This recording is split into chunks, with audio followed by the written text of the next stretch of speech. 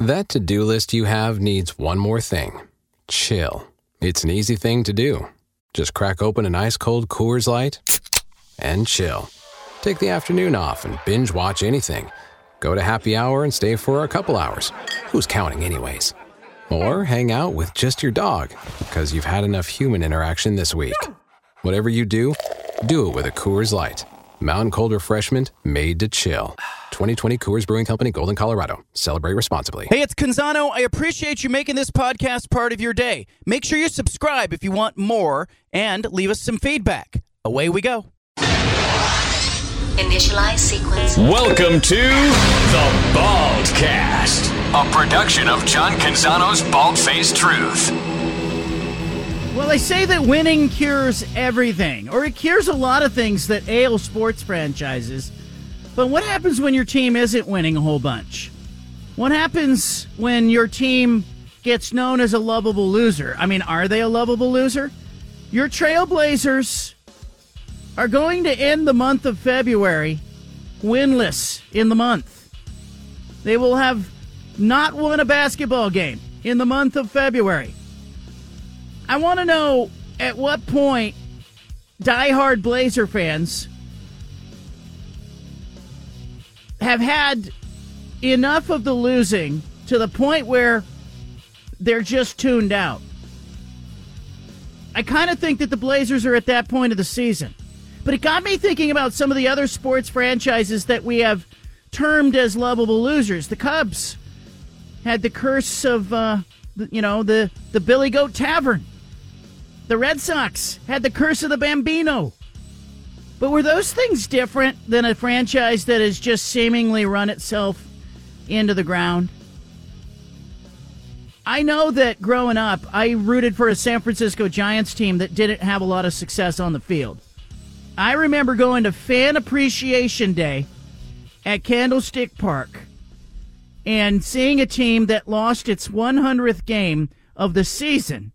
And I remember going and looking around and thinking, gosh, there's only about 14,000 people in this giant ballpark, and thinking to myself, yeah, but this is my team. And, as Dwight Clark once said of Candlestick Park, he said it was a dump, but it was my dump. It was our dump. But I remember my childhood spent with the San Francisco Giants, watching them struggle. And they weren't, obviously competitive on the field. And in the 1985 season, on the final day of the season, the Giants lost that 100th game. They were 62-100 that year. They were dead last in their division. They won only 38% of their games all year long. They only drew 800,000 fans.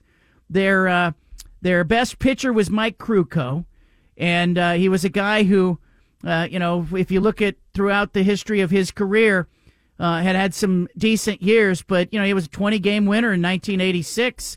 But in 1985, he went 8-11, and I remember I rooted for that team. And I have to be honest, as the Giants have found more success after that, in 1993, they won 103 games. I started to not be able to know what to do with the success. I didn't know how to handle it. I didn't know what to do with it as a fan, because I had been conditioned that my team was going to win somewhere between 60 and 79 games. They were going to be under 500. They were going to be my team, though, and I didn't know what to do with the Giants when they started winning. Now, I know the Blazer fans are going, what are you talking about? I'd be love to have a team that would win 50-plus games, matter in the playoffs, be able to go to playoff games and watch playoff games on TV and root for the team and feel good about it. What are you talking about? But what I am talking about is how fans get conditioned. And I was conditioned as a young Giants fan, and in some respects, a young 49ers fan, to sort of endure the losing and be okay with it to a certain extent as a fan. But I'm wondering, in this era of, hey, I can just flip the channel and I can watch something else, in this era of, hey, I don't necessarily have to be a fan of my team and my sport because the way that the sports seasons go, there's a bunch of overlap. I can just kind of tune out for a while and then jump on something else. If it's college football, maybe it's the NFL. If it's the NFL, maybe it's the Major League Baseball's postseason, or maybe it's the NHL, or March Madness comes along and sort of takes you away from the end of the NBA season and maybe the beginning of the baseball season. And so the sports calendar is so layered now that maybe there's not as much pressure on fans to stay engaged with a team. I'm kind of wondering, from a Blazers perspective, how much more you can take as a fan. And can you enjoy this at all? And by enjoy, I mean, can you get into the idea that you're watching some young players who are getting minutes, who are maybe or ideally going to be part of the Blazers' future, out on the field, out on the court, doing what they're supposed to do and growing as players? Can you be okay with that? I know when I watched my Giants struggle, it was this blend of veteran players who were kind of on their way to retirement, and it was some young players that I always got excited about. I remember the San Francisco Giants had a young third baseman by the name of Chris Brown who came up and for about a month was just like, man, this guy's going to hit 400. He was on fire. He hit with power. He was a guy you could pencil into the lineup, and pretty soon, Chris Brown, later in his career, within a year or two, had figured out he's about a 259 hitter, career-wise. Is there enough there for you as a fan to stay engaged? I guess that's what I'm asking you. 503-417-7575. Secondarily, Damian Lillard giving an interview, and he's done this in the wake of the All-Star break, giving an interview after, as Milwaukee comes out of the break and wins a couple games. But he gave an interview from Sports Illustrated and to other reporters who happened to be there for the media session, in which he said that, he's kind of bored in Milwaukee. And he was talking about everything but basketball. He was just saying that he goes home, he watches boxing on TV, he's not around his family, he misses his family. And I was a little bit, I guess, put off by Lillard's comments, although we all know that they're out of context. The question really isn't about Milwaukee and the nightlife in Milwaukee. It's really more about Damian Lillard saying he's at a point in his life where, he's going through a divorce. He's lost his family. He's sort of onto this new family in Milwaukee. He's not going out. He says he just comes home and he watches TV, whatever. And a lot of Miami Heat fans are taking that to mean that Damian Lillard is raising his hand and saying, hey, I'm ready to come to Miami now. Now, we all know he wanted to go to Miami, where he probably would have been more entertained after hours than he is in Milwaukee. I think if you look at Portland and you look at his departure from Portland, and he made a comment in the interview, he says, my mom was just down the street. His kids were just under the same roof, and now he doesn't have any of that. But if you look at Portland and then you look around the league, I mean, Milwaukee might be one of the few places that you could argue that, maybe there's less going on for an NBA player, a young NBA player, relatively young NBA player, a young professional athlete at least, and Damian Lillard struggling a little bit with kind of the adjustment to a new place. I want to know what you make of that as well. Do you think Lillard's time in Milwaukee will be short? Do you think comments like that and the fact that the Miami fans are all clamoring, going, we should have had him, he should have been ours, the Blazers should have traded him to us, he wanted to be in Miami. Do you think that at all plays in the background of what we're about to see over the next several weeks and maybe a couple months as the NBA playoffs unfold? 503-417-7575 is the phone number. We've got a great show for you today. We're going to check in with Antwan Staley of the New York Daily News. He is at the NFL Combine. He is going to tell us what's being talked about. Caleb Williams, of course, some other players. Antwan will join us coming up in Hour 1. John Wilner of the San Jose Mercury News will be with us in Hour 2. Tomorrow, Teresa Gold, the new commissioner of the Pac-12, will be introduced. It will be her first official day on the job as the Pac-12 commissioner. She's going to do a news conference in which she'll answer some questions for media via Zoom. And then she's going to join us on tomorrow's show and do an exclusive one-on-one interview. Teresa Gold tomorrow on the show. So get ready for that as the new commissioner will come in. And, of course, the old commissioner, George Kliavkoff, on his way out the door tomorrow. And I don't know if we'll hear from Kliavkoff. I don't know if he signed a non-disclosure as part of his settlement and leaving. He told me several times in the run-up to the end of the Pac-12 football season that he had a story to tell. He would sit down with me. We would talk about it. I'm really curious to see if George Kliavkoff will surface somewhere in the next couple of weeks and tell that story. I'd love to hear it.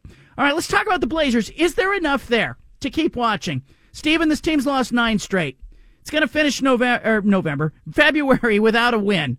And you go back to October, November, and there was a little bit of hope around this team with Scoot Henderson and Shaedon Sharpe and how are they going to look? And all of that is dissipated. All of that is gone. Is there enough there to hold anybody's interest between now and the end of the season?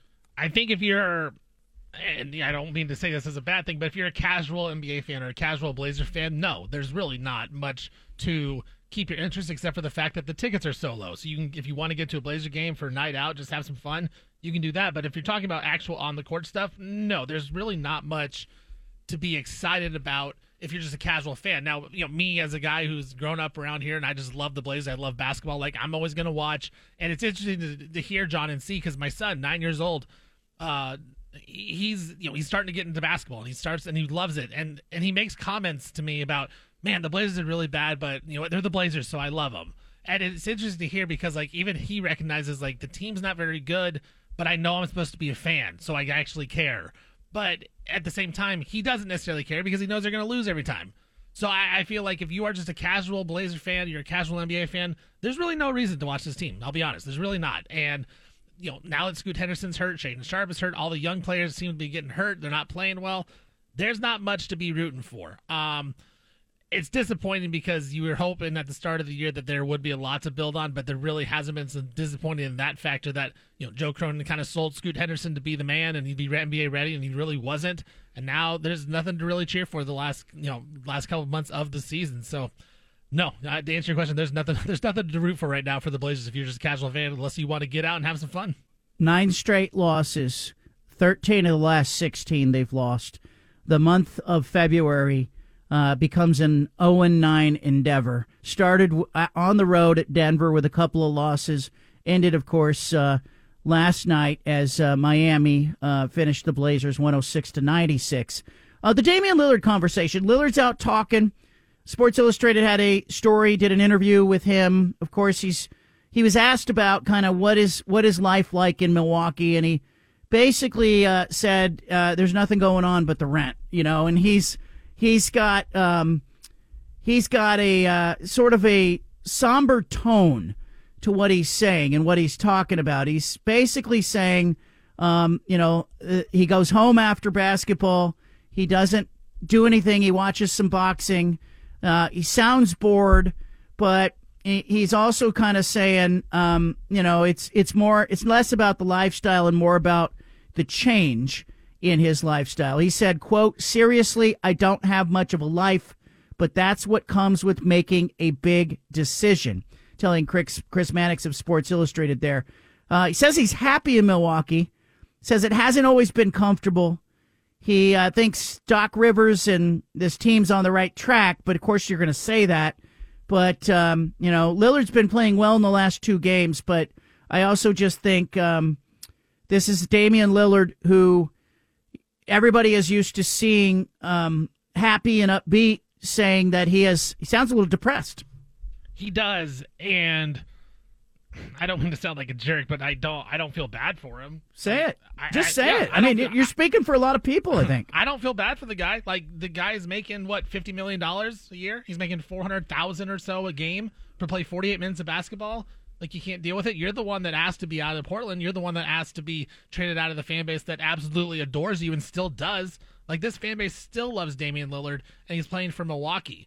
And he's the one that wanted out. He had it all in Portland if he wanted it. He was allowed to shoot 35-foot threes. He was allowed to shoot the ball every time he wanted to. He's going to have a statue out in front of Moda Center because everyone loves him.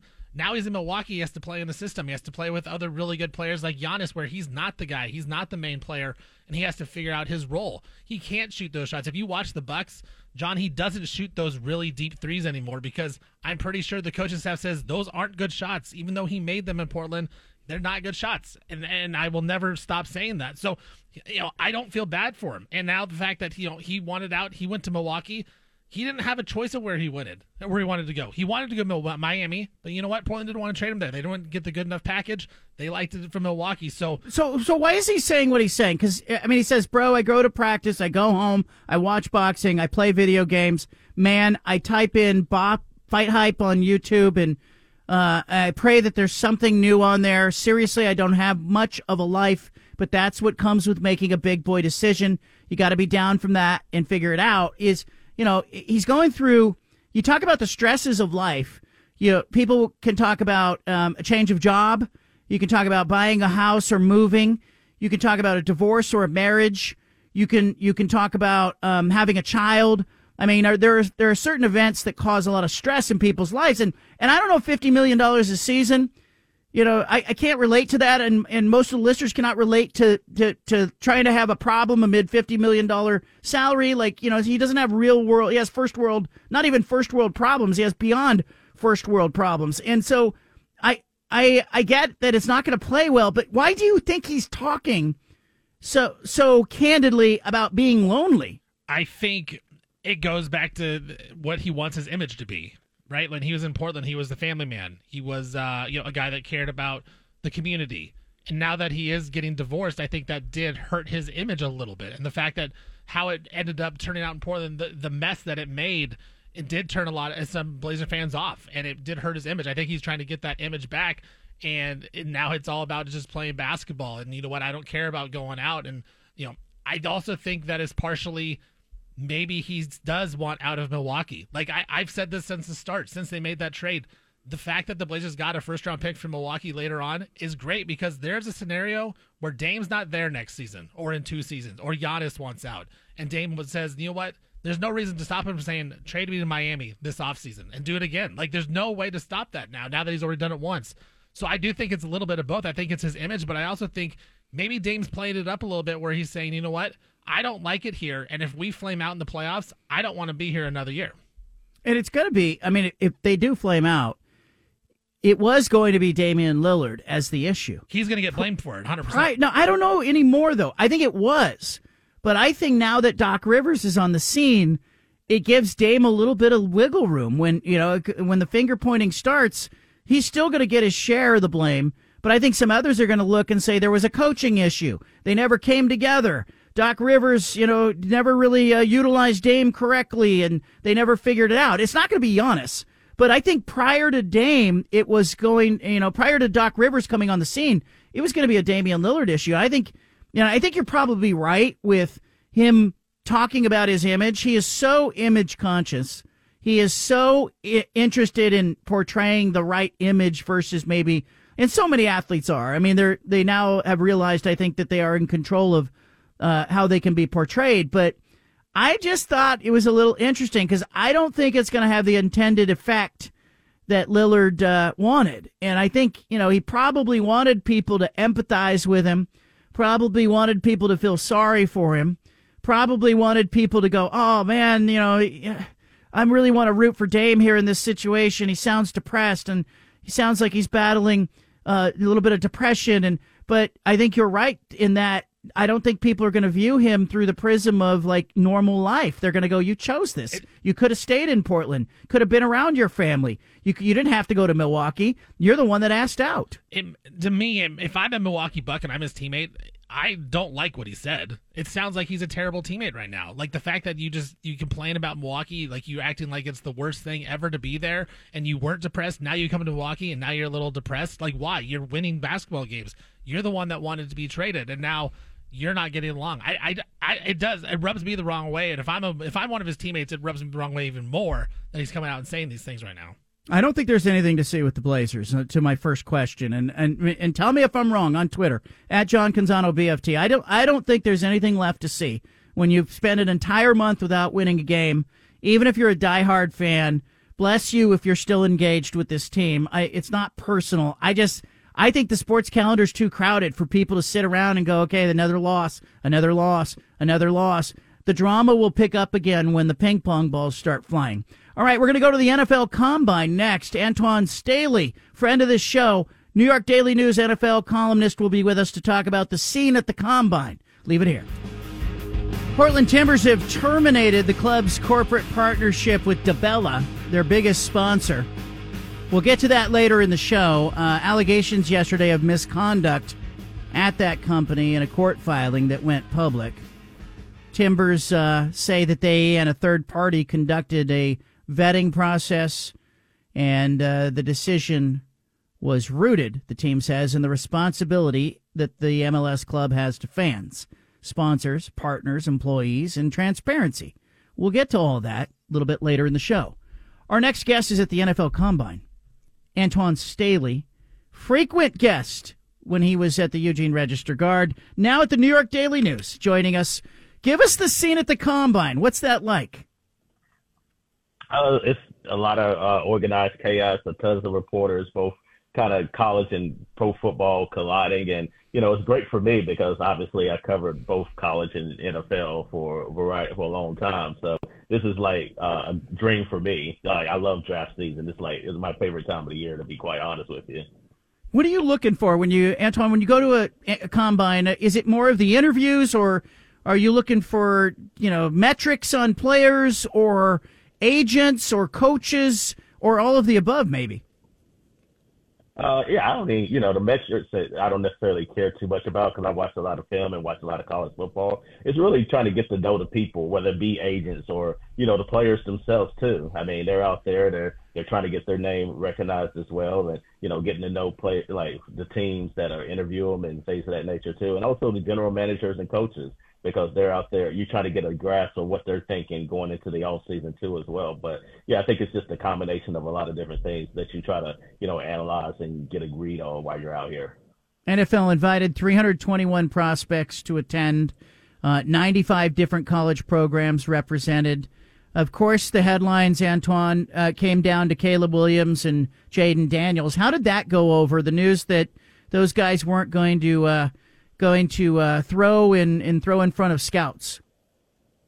Well, John, as you notice, like the top quarterbacks typically don't necessarily throw at the combine. They usually wait to the pro day simply because it's more of a controlled environment. They know the receivers, they know the personnel that's going to be there, and it makes them look better as opposed to the NFL combine where, it's going to be less of a controlled environment for them. You don't necessarily throw at the combine unless you're trying to up your stock. Caleb Williams doesn't need to up his stock. I mean, he's going to be the number one player taken, no matter if it's the Bears or somebody else that comes in and they trade for him. Jaden Daniels, I think he's either 2 or 3, depending on who you ask. Some people think he might go to Washington. At worst, I think he's going to go to New England. So those guys are pretty much set. But I think everybody else, like you got a guy like Bo Nix or a guy like, Michael Penix Jr. or, J.J. McCarthy, those guys that need to improve their stock so they can continue to climb up the ladder. And, they have a lot to prove, too, as well. As you talk to people, I'm curious what the perception of Bo Nix is at this point. He obviously has some work to do in winning over GMs and scouts, but what are people saying about Bo Nix at the Combine? I was talking to some people starting at the Senior Bowl and even at the Combine, and I was talking to a person from ESPN, and they could kind of compare him to Jimmy Garoppolo, kind of a little bit more of a mobile Jimmy Garoppolo. And whatever you might think, Jimmy Garoppolo's had a nice career, but that seems like to be the compliment to Bo Nix. I think he, really improved his stock coming into Oregon, and I was there when, he first transferred and had that electric spring practice, there, the spring game, and I think that really set him off the motion for the next couple of years. For him to be in the conversation to be potentially drafted in the first round, I think it speaks volumes of just the growth that he's made. But I don't know. I think him being older, obviously, is a little bit of a red flag for some of the teams there too as well, and that might scare some teams off from taking him in round 1. But I think he could be a bit surprised there in round 2, sort of like what you had with Will Levis last year from Kentucky. And I think the same thing with Michael Penix Jr. too as well. I think for me, I would take him in the first round, but at the same time, I think people have questions about, his medical is going to have to be the big key for him, obviously with the multiple season-ended injuries, and of course his age is also a concern.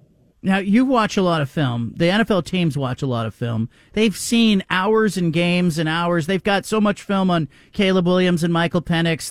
They know who they are as football players. So what are they looking for in the Combine? Are they looking for guys they haven't seen, or are they looking for validation, or what does the Combine do for NFL teams? Well, for Caleb Williams and again Jaden Daniels, I think teams just want to get to know the person, like during the interview. You just want to see if there's somebody that can lead your franchise, because you're going to have to, these quarterbacks, you're going to hand the key to your franchise. For guys like J.J. McCarthy, who has some questions there, Bo Nix, and obviously Michael Penix Jr., they're a different class where they want to see, one, the intangibles, what they can able to do in an uncontrolled environment. With Penix, I think it's been a big question about, can he play without a clean pocket? And I think we kind of saw that, come to fruition in the Michigan game where, he struggled and threw a few interceptions. Bo Nix there, just some of the, intangibles, and can he continue to grow, which I think he kind of saw in Oregon as well. But I think it depends on the prospect. One prospect is different than another, but it just depends on the player and, where they're slotted at coming into the combine. Antwan Staley is our guest. New York Daily News covers the NFL and the New York Jets. I got to ask you, what are Jets fans, what do they want in this draft? And what do the Jets need to do to get better? Offensive line. That's been the big thing, too, as well. So, they want somebody to protect Aaron Rodgers, who's coming off an Achilles injury, and he's 40 years old. It will be 41 coming into next year, going into next year, too, as well. So they're looking at all different types of offensive linemen, also some skill position players, maybe that can help Garrett Wilson and Breece Hall, too, as well. So I think those are the best two things that they're looking at. I think Fuaga, from Oregon State, somebody that you're familiar with, too, as well. I think he would be a great fit for him, especially at right tackle, considering the Jets need both at left and right tackle. But you can plug him in there, and I think he'll be a starter there for the next 10 to 12 years. But, they definitely need a ton of offensive line help. They need 3 starters on the line, which is a lot going into the offseason. Give me an idea on guys like Russell Wilson and Justin Fields and, where they end up. How does that, in your mind, shape what else is going to happen in the draft? Well, I think that's the dominoes effect, too, especially with Justin Fields. I think that's the top story going into the combine. Everybody wants to know where he's going to go and what the Bears are going to do. I think consensus believes the Bears are going to trade him. I think they didn't necessarily do anything to dispel that when they spoke on Tuesday. It's just a matter of when they decide to do it. I think they have 2 weeks in order to figure something out, simply because the NFL free agency is coming about in 2 weeks, so the teams need to know what they're going to decide to do. So, I think, as far as Justin Fields, I think Atlanta would be a good option, Pittsburgh there, too, as well. If you look at Russell Wilson there, it pretty much, signals like he's going to get cut. So I think Pittsburgh would be a good option for him, too, as well. So because the Steelers are a good foundation, Mike Tomlin, he continues to find ways to win and get teams to the playoffs. I mean, you look at, a guy like Mason Rudolph, and he found a way to win games with him. So, there's no reason to think, even with Russell Wilson not being in his prime, that he can't do the same thing with him. Antwan Staley, our guest, New York Daily News. We watch a guy like Brock Purdy get taken last, Mr. Irrelevant, and yet he takes a team to a Super Bowl. Does that change or recalibrate how any classification of player is viewed? Meaning, do NFL GMs suddenly go, well, if you don't get Caleb Williams or Jaden Daniels, maybe you can wait on a quarterback and get a good college quarterback who's got some experience. Am I going too far with that, or is that kind of thinking going to infect this draft? No, you're not wrong. I think it depends on the team, too. It depends on, what are the needs of your team. Like, you look at a team like the Houston Texans, where last year a lot of people thought, there's no way that a guy like C.J. Stroud was going to come in and produce and also lead the team to the playoffs. But, we were all wrong, and we didn't feel like they had the infrastructure to do that.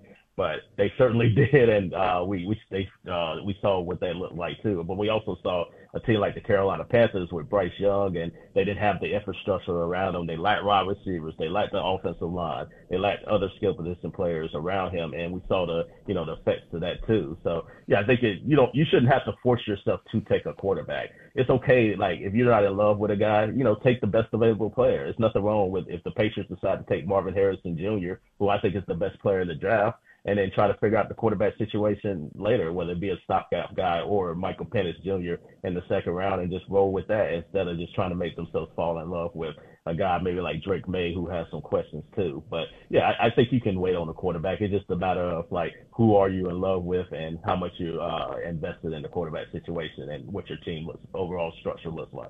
Sometimes we're going to see drafts that have a lot of activity. They have teams at the top who may not have a need, who move back, try to collect extra assets. Do you expect that the top of this draft will stay as is? Are you hearing that there will be movement, that some teams may try to move back? What do you think will happen between now and the draft? Oh, I think it's going to be some movement too as well. I mean, you got a team like the Bears. I mean, they can control the draft because they have two picks in the top 10.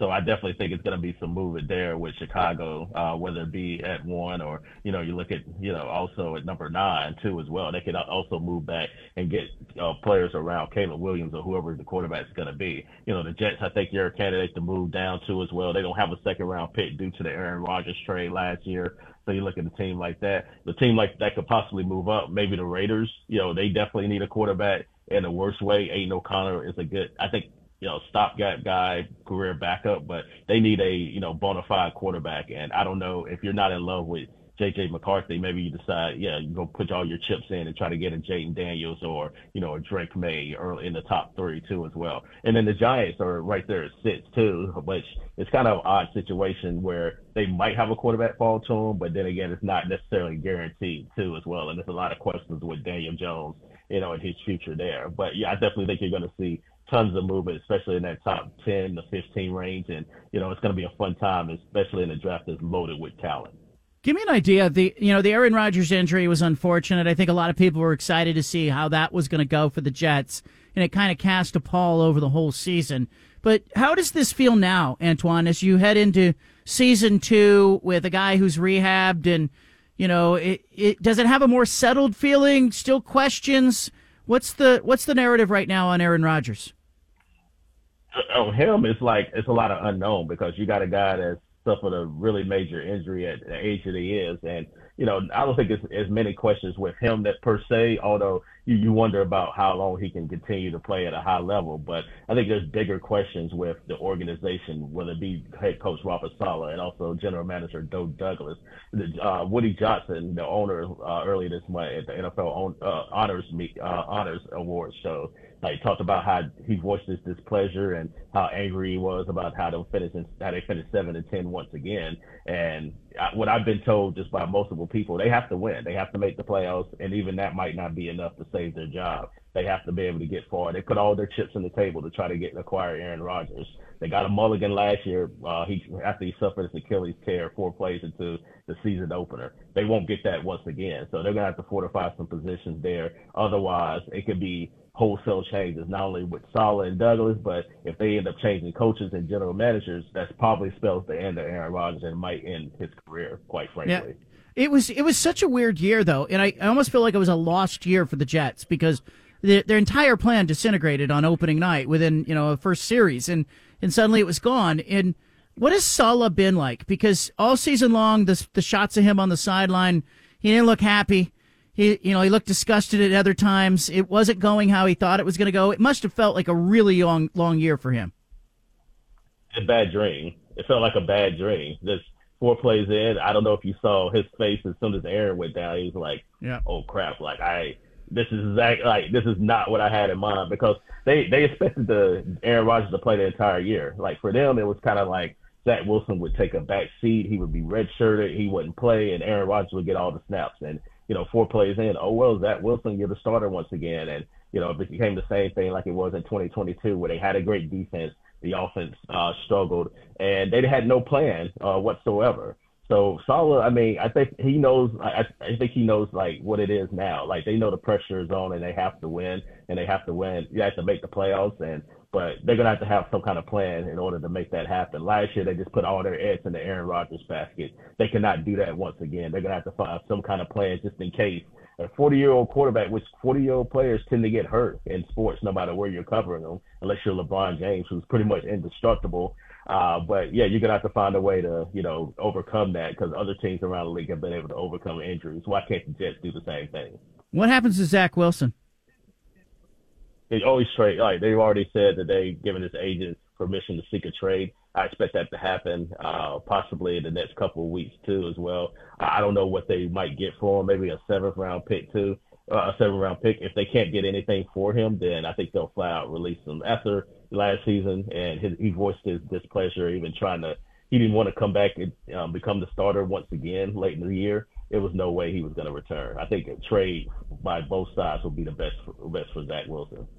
Now, the NFL Players Association released the findings in their player survey about working conditions and, how the teams treat families. And, it's a little all over the place. The Dolphins have the best working conditions. The Commanders are last. I was a little surprised at what the players of the Chiefs had to say, but what jumped out to you, Antwan, as you saw the results of that survey? Yeah, I mean, the Chiefs owner, the Hunt family got an F. I was shocked by that simply because they've had the success recently too. And also, you look at the Chiefs, in the locker room. The locker room's also got an F too. The dietitians got an F. So the Chiefs may be champions in a lot of different ways, but it goes to show you even the best teams can overcome bad working conditions, and that's what Kansas City does. It works wonders that you have a great quarterback like Patrick Mahomes and a tremendous coach in Andy Reid, and then people kind of forget about some of the bad things that go around in your organization, but it happens. But yeah, I was definitely shocked at some of the grades, especially that one stuck out to me the most, especially with the ownership, because I would think the Hunt family has been a pioneer family dating back to the AFL days, but yet they got an F. Yeah, and I looked at that. It jumped out at me, and then I saw, it's been a long-running debate on this show. Like I say, you have to have good ownership, good leadership. Is it possible that a great coach and a great quarterback overcome bad ownership? And how do does that give Jets fans hope? Yeah, I think so too. I mean, even if you look at a team like, I know Cincinnati kind of struggled this year, especially with Joe Burrow and the injuries, but you look at traditionally the last few years, I mean, they've had good teams as well. And, the Brown family isn't exactly the model of, as far as ownership there too as well. But, and then you even look at the team like the Steelers. Like the Steelers didn't necessarily get good grades either, but, I think people tend to believe they have good ownership too as well. But if you're able to have a great coach and, a great quarterback, then none of this really matters. It's like, I think Bill Parcells said it's like winning is the ultimate deodorant. So, yeah, as long as you're winning, I don't think necessarily people will care about, what goes on in, the locker room or what they're eating. They just care about, wins and losses, especially with ticket prices continue to rise and the amount of money the NFL teams are making these days. All right, I got two more questions. One, selfishly, 49ers window to compete. Can they get back? Can they get another shot to win a Super Bowl in this era? Absolutely. As long as Kyle Shanahan is the coach, then, they're going to have their window is wide open. I mean, he's a, offensive genius. I just think he needs to continue to, work on his, game management skills a little bit. I also think about the Buffalo Bills. So much talk about, hey, it was their last chance. If they weren't going to get by the Chiefs this year, they're never going to get by them. And yet, I think Buffalo Bills fans are saying, just wait till next year. How close or far away is Buffalo, and do they have to blow it up and make some changes, or can they run the same thing back out there next season? I don't think they have to blow it up. I think as long as they have Josh Allen, their window is there. However, they're going to have to – they need to get some better skills position players around him. You can't allow Josh Allen to just be Superman. And I think we've seen that throughout the course of whether you talk about the playoffs or in regular season games where he'll play hero ball and just throw up, ridiculous passes. And I think that's kind of why you saw when the change was made to Joe Brady, they relied a lot more on James Cook in the running game. And I think they need to continue to do that. And also get a compliment to Stephon Diggs, too, as well. I was talking to a Bills reporter today, and I thought Troy Franklin, from Oregon would be a great compliment to them. Somebody that's a burner. We obviously know Josh Allen has a cannon of an arm, and they also need more playmakers too. They had Dalton Kincaid, who I think is going to be a stud too as well. Dawson Knox. Just continue to add more and more weapons. And I think, they played a really good game against Kansas City. It was just unfortunate that they weren't able to get the job done. And who knows what would have happened if the field goal they made the field goal and the game would have ended in overtime. So I don't think they're far off too. I think as long as Josh Allen is there, their window is going to continue to be wide open, but they have to continue to improve as well. Best 40 time among media members. Well, I know it's not me, but I can get people in the bench press. There you go. Stay there. Antwan, I appreciate you giving us your time, man. Good to hear your voice. All right, nice to hear you too, John. Thank you. All right, take care. Antwan Staley. There he goes, New York Daily News. It should make the media members run 40s. Why not? They made Tom Brady do it. Leave it here. Our big splash is coming up. Well, the Portland Timbers and ownership of the Timbers got themselves in a pickle in recent months / years with their handling of, first of all, the head coach of the Portland Thorns abusing and harassing his players. Cover-up of that also cost them. Also, subsequently mishandling complaints and subsequently looking bad and showing poor form as it pertained to a player on the roster who had in an altercation, a domestic violence-related altercation. Well, the Timbers, have they learned? It is the subject of our big splash. This is the one thing you absolutely need to know today. Look at it. Where? Down there. Must be The Big Splash. Brought to you by Killer Burger, home of the Peanut Butter Pickle Bacon Burger, and voted Best Burger 5 years in a row. Killer Burger, the burgers your mama warned you about. Well, DiBella was the Portland Timbers' newest jersey sponsor, and they had their logo on the jersey for one game before the Timbers dropped them after learning about some allegations. DiBella is a home improvement contractor in Hillsborough. It's the team's newest jersey sponsor. A former executive has accused the CEO of DiBella, Donnie McMillan Jr., of unwanted advances and sexual harassment of at least 3 female employees. KGW had the story today. Statement by the team. The Timbers learned of the misconduct allegations through a court filing. Timbers learned about it on Tuesday. Decision, the team says, was rooted in responsibility. Responsibility that they have to their fans, supporters, and partners. This is yet another round of misconduct allegations that are associated with the organization. Remember, the club fired the former president of soccer and the president of business. That came on the heels of the release of a report detailing an investigation into the Women's National Soccer League by former U.S. Attorney Sally Yates and some team lawyers. Paul Riley basically was a creep, and the Timbers didn't do enough about it. The Timbers trying to do the right thing here and getting rid of their jersey sponsor. This would be small news or not news at all for most organizations, but for the Timbers, it becomes the big splash, and that's the one thing you need to know.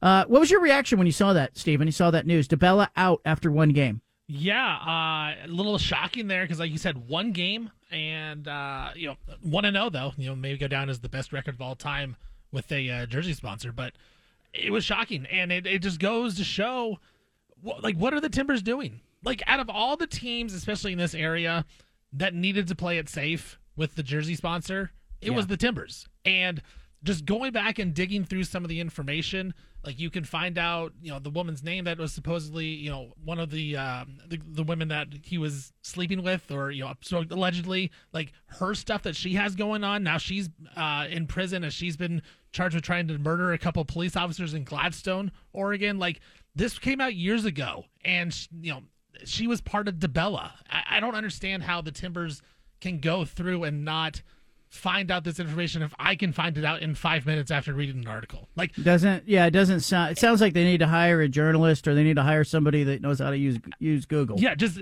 do your due diligence, and especially the Timbers with all the problems that they've had. Like, you're the one organization that has to do your due diligence on this stuff. Even when they've hired the new coach, Phil Neville, like he's had stuff. It's terrible. It's tone deaf. Yeah, he's had stuff in his past. So, like, what are they doing? Like, what is going on over there that they're not paying attention to what's going on in the world? Yeah, and I think that's the most disappointing part of it is, like, people want to forgive. The fans want to forgive the franchise. Fans want to believe that the franchise made a mistake and has learned from it and can move forward. And fans want to know and believe that they can trust the organization. So in order to build trust, you have to be very intentional with your actions, and you have to be airtight. You have to be impeccable to rebuild trust. And so the Timbers organization, they what do? They go out and they hire a coach who's made a bunch of stupid comments on social media. And, I know the Timbers reached out to me. They wanted to get the coach on the show. And I'm like, it ain't going to be the kind of interview you want me to do.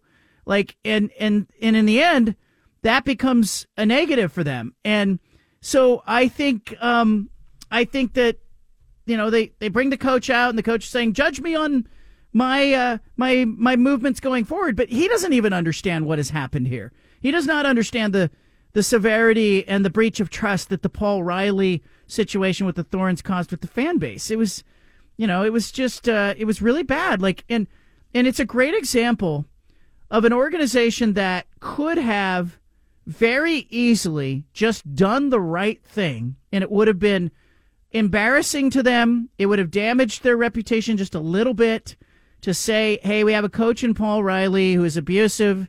He has, been charged with misconduct, and we have separated from him because this is not what we're about. It would have been a small blip, and fans would have gone, oh, that's really nice. I can trust that organization. But instead, they release him like they're just parting ways with him, and they wish him the best in a news release. And then subsequently, when all this stuff starts to leak out, it's like cover up, backpedal, cover up, backpedal. Then they sign a jersey sponsor who's got issues that they probably should have found out about. It's disappointing, to say the least. Leave it here. Well, every year, the Associated Press sports editors pour over the work with their judges of the prior year. They read everybody. They're looking for the best columnist, the best beat reporter, the best investigative, the best projects, enterprise, feature writing. Our next guest is one of the top 10 in the Associated Press sports editors' national beat writing category. John Wilner of the San Jose Mercury News. Proud to call him my friend. Joining us now on the hotline. Congrats, man. That news just out. I think I broke that news. Yeah, you did.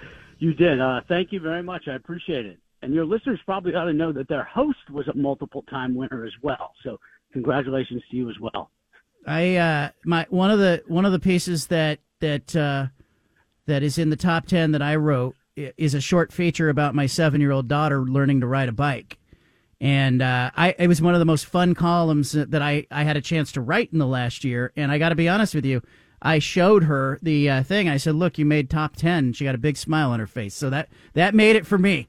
She learned to ride a bike. I wrote about it, and I guess some people liked it. So thank you, my friend. Big honor for you. And you've done a hell of a job. You are tireless. I don't know how you do it. Last week, you're with your daughter touring colleges while interviewing sources and writing stories. How does that work for you? It didn't work very smoothly. But, I had put in a request to interview Washington State President Kirk Schultz about the college football playoff and other issues related to the Pac-12 early to mid-January.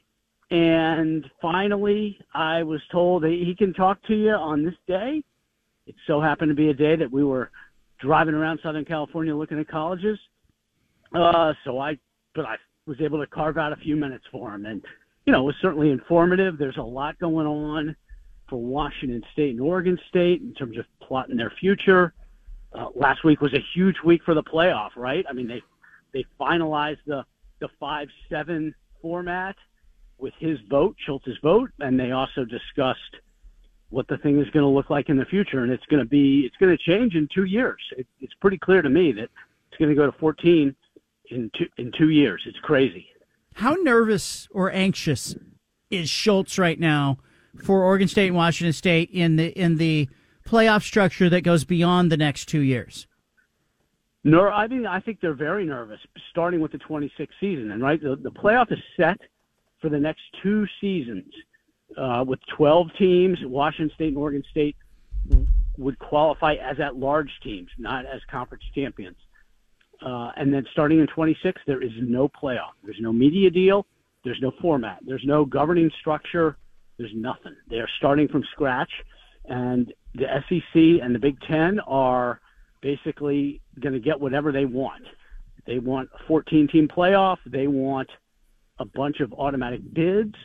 And I think if you're Washington State and Oregon State, you're nervous. If you're a team in the Mountain West with a group of 5, you're nervous. And frankly, if you're in the ACC or Big 12, you're a little nervous because the SEC and the Big Ten have all the big brands, and they're going to get what they want. I keep thinking about that. In Greg Sankey, the SEC commissioner, and the Big Ten, Tony Petitti, they've got most of the big brands in college football, and they've got a lot of influence and power. What do they want? Do they want it all, or are they willing to create a structure that resembles the NCAA tournament and invites all comers? Well, they can't. I don't think that they can take everything, because then they would be subject to some kind of antitrust lawsuit, right? Unless they literally wanted to form their own playoff, two-conference playoff, which I don't think that serves anybody, and I don't think they want to do that. But they've got to create access for the other leagues. Otherwise, it's going to be collusion. But they can still take the majority. The latest proposal that Yahoo reported this afternoon is that the Big Ten and the SEC would each have 3 automatic spots in a 14-team playoff. The Big 12 and ACC would have 2 each. There would also be 3 at-large bids. And if you assume that those 3 at-large bids are going to the Big Ten and the SEC, then they would have 9 of the 14 spots between those two conferences. And that's probably about as much as they can flex their muscle in a 14-team event. But still, that's not 9 out of 14. They're dominating the event, and they're going to dominate college sports. I mean, I don't think a lot of fans realize, just how much influence those two leagues are going to have over the rest of major college football. It's 34 schools in those two leagues. There's 130 in major college football, and those 34 have a huge, huge sway over everything else. All right, give me an idea, because in your piece today, Kurt Schultz is basically saying, let's see how this unfolds, because you have one group of managers for the college football playoff that consists of presidents and chancellors of the universities. Then you have another group that is the conference commissioners, and it seems like the conference commissioners get a lot of things done and then just turn to the presidents and chancellors and say, hey, rubber stamp this for us. And I'm a little worried that ends up not good for the rest of college football. Right. Well, and Schultz is concerned about that too. And he made it pretty clear to me, I think he's made it clear in their meetings, that he thinks that the presidents need to be more involved and not get, kind of hit with these radical proposals that have been worked out by the commissioners, and all of a sudden it's just in front of the presidents for approval without a more thorough vetting process. So I think that's part of it for sure. But he's got a lot going on, and everybody has got to be worried if you're not in the SEC or Big Ten. And I think part of what Schultz feels like is realignment is not done. Washington State and Oregon State, they're still hoping maybe they can get in the Big 12 eventually. Or the ACC implodes, which I think there's a chance of that happening with the Florida State lawsuit. The ACC implodes, that could set off a whole new round of realignment. Maybe Stanford and Cal end up coming back out west. Maybe there's some giant conference that's formed. Nobody knows, but Washington State and Oregon State are trying to remain flexible in case the unexpected happens. 2 years to rebuild the conference to 8 teams and keep their status as a conference. There seems to be a ticking clock here, Wilner. In how long can Oregon State, Washington State be patient and look, or do they have to kind of go down the path of rebuilding while also preparing for that implosion you talk about? I mean, I think they are building the plane while they are flying it in a lot of ways, right? I mean, they're staying flexible in case there's more realignment, but they also have got to be planning for some kind of expansion. Now, when do they have to decide on expansion? I don't know that there's a set answer on that, because it depends on what they do, right? They've got to worry about exit fees for Mountain West schools unless the Mountain West dissolves, right? I mean, and that's certainly a possibility. If there's 9 Mountain West schools that vote to dissolve to join the Pac-12, there's no exit fees. So that would change the timeline. If there are exit fees, then you've got the 12 and 24-month windows that affect the amount. So I kind of get the sense that, by the late spring, they're probably going to have a pretty good idea of what they want to do with the Pac-12 rebuild, but they still would kind of be waiting around to see what happens to the ACC. John Wilner with us, San Jose Mercury News. The war chest, $255 million, settlement in principle reached in December. You recently reported that isn't finalized yet. Should people be concerned, or is that just dotting I's, crossing T's? Well, Schultz told me that they had not finalized, the attorneys had not finalized everything. I think they have agreed in principle to the big pieces, but some of the details are still being worked out. And you've got, right, I mean, this is affecting 12 different schools, 6 states. It's from a legal standpoint, it's very complicated. To me, I asked him specifically about the liabilities. For instance, who's paying George Kliavkoff's buyout, which is probably about $8 million? Is that being split 12 ways? Who's paying the Holiday Bowl's got like a $3 million lawsuit against the Pac-12? Who's paying that? There's a wrongful termination lawsuit filed by the former Pac-12 Network's employees. Who's paying that? And he said that that's kind of all being worked out. The liabilities piece is being worked out, and that's, I think, kind of the holding up the dotting of the I's and crossing of the T's. Wilner, a new commissioner will be introduced formally tomorrow in a news conference. You'll be on that call. I'll be on that call. Teresa Gold, you've talked to her. You know who she is. What does she need to do tomorrow in that media appearance, and what job will she have in the short term? What are the important things for her? I mean, it's kind of one of the strangest ever, right? I mean, she's taking over a conference that is greatly depleted, that may not exist in a couple of years. I mean, they know that everybody's looking at this kind of with some skepticism, right? That's not to diminish her qualifications. She's very qualified. But it's just such a weird deal. Like, what can she do at the press? I mean, she could certainly show that without revealing too much, like that there's a plan in place to try to do what's best for the athletes in the winter and spring sports for the final 5 months of the conference existence, that she's working to her best capability to help Washington State and Oregon State navigate their future. But it's just weird. I mean, there's never been anything like it. She's the first female commissioner of a power conference, but the Pac-12, how long is it going to be a power conference, right? And it's unfortunate in that she's very qualified, and she would have done a better job as commissioner than the guy who's leaving tomorrow. Yeah, George Kliavkoff will leave tomorrow, and I don't expect that we're going to hear much from him. I'm sure there was an NDA involved in his departure, but what do you make of Kliavkoff's tenure? I guess as we look back at his time as the commissioner, his actions, biggest mistake that George Kliavkoff made. Oh boy, I mean, there's so many, and they all involve one thing, right? I mean, they all involve keeping the conference together. He was hired; that was his only job.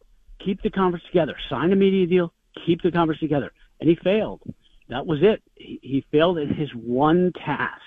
And now, it's not all his fault, right? The president's played a huge role. He inherited a tough situation from Larry Scott, but he still made a bunch of mistakes. It's hard for me to pinpoint just one. You could say, he needed to keep USC and UCLA in the conference.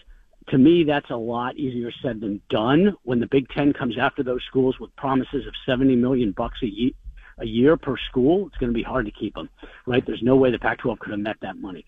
So, I don't know. Hiring the media advisor he did, Doug Perlman, kind of a boutique shop instead of getting a big gun in the media world that would have some leverage with your network partners. Not managing the presidents properly. There's a lot of things But I would say the biggest to me is he just never seemed to understand the urgency. He never seemed to understand the need for relationships. And college sports is built on relationships, and he never got that, and he never got how he had to hustle, and he just the lack of urgency, I thought, doomed the conference. George Kliavkoff exits. Teresa Gold takes over. I keep thinking about Oregon State and Washington State. They are not traditionally great at branding themselves, and yet they have more eyes on them right now than maybe ever in their history. Is there anything they can do as athletic departments right now to be, this is something they control. Like realignment was out of their control, but they can control their brands. Wilner, is there anything they can do, or do they need to be more aggressive as it pertains to their own brand and this time? I mean, the Cougars are doing a good job with hoops, right? I mean, if they get in the NCAA tournament, that will certainly help. Oregon State's men's basketball situation is so bad that I don't know that you cannot put lipstick on the pig, right, to a certain degree. But the biggest thing to me is, they got to win in next football season as much as they can. I don't know. I think there's a ceiling on how much they can do, right? They're going to sign a media deal to get their home games on TV. It's not going to be for that much money, but they should make sure they maximize exposure, so that they've got games on, I don't know about ESPN, but certainly like Fox or CBS and not on a streaming service. But winning in football, to me, is the biggest thing they can do, and we'll see how each team performs next season. They've got some good games, some good opponents, so there won't be a real credibility issue, but they got to win, and if they can win, that would help them maximize the opportunity. Yeah, you hit on something with, they're going to sell their media rights. Oregon State has 7 home football games. Washington State has 6. Washington State plays Texas Tech on September 7th. The Beavers play Oregon in a non-conference game. Those games probably they could sell to a carrier who's going to get them a little more exposure. But what do they value? Is it more about revenue for Oregon State, Washington State, or is it more about staying visible next football season? I think it should be about visibility. That, to me, the biggest problem for them is that people forget about them. Not that they get, let's say they got a deal where it could be, Fox or CBS, and it's $1 million a game, and I'm just pulling these numbers out, top of my head, or they could be on streaming for $2 million a game. To me, it's well worth it to have the exposure and just kind of give up on that extra cash. They've got enough cash with the settlement with the Pac-12 to, fund their operations for a while. They're not dependent upon every single dime from a media deal. They are dependent on being relevant. And that is the key to whatever happens next for them starting in 2026. They need to be relevant for the next 2 years in this kind of bridge period for them. So I would pass on a little bit extra money if it meant I could get on linear TV. I got a text from our old friend Oliver Luck today. He says, I just came across a quote, and it describes very well the situation in college sports.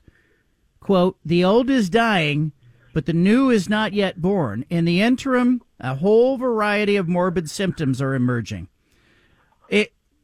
I'm worried about college athletics. Has the ship sailed, Wilner? Oh, boy. No, I don't think the ship has sailed. I mean, you can look at TV ratings for the last season and you see how popular college football is. But there's a lot of problems. There's no doubt about the problems and the problems that will impact, the athletes and the fans. It's going to take a while to get through this. And the thing that they can't do, that is the thing they're probably going to do, is try to piecemeal everything together, right? And deal with one problem and then another problem and then another. They got to come up with a big solution to get everything solved sooner than later. To me, it all comes down to the fact that they're going to have to pay the players, whether the courts tell them to or they decide on their own. They're going to have to pay the players. And the quicker they get their arms wrapped around that and agree to do it, the better for the industry. And we'll also see if there's some schools that decide they don't want to do that, that they're out, basically. Like, is Stanford going to pay players? Is Duke and Cal and Vanderbilt? I don't know how those schools are going to come down, but to me, that they've got to just they can't just try to get a Band-Aid on here and there. They got to deal with the big issues. John Wilner, I appreciate you. Congrats on the APSE honor. You deserved it. You work your butt off. Appreciate you, man. Same to you, my friend. Thank you very much. There he goes, John Wilner, San Jose Mercury News. Coming up, Anna pops into the studio. 5 at 5, top of the hour. Whole bunch ahead, plus Punch It Audio. Leave it here. Love that talk with John Wilner, Bay Area News Group. Associated Press Sports Editor Award winner John Wilner, top 10 in national beat reporting. He mentioned that JohnCanzano.com got honored in a couple of categories.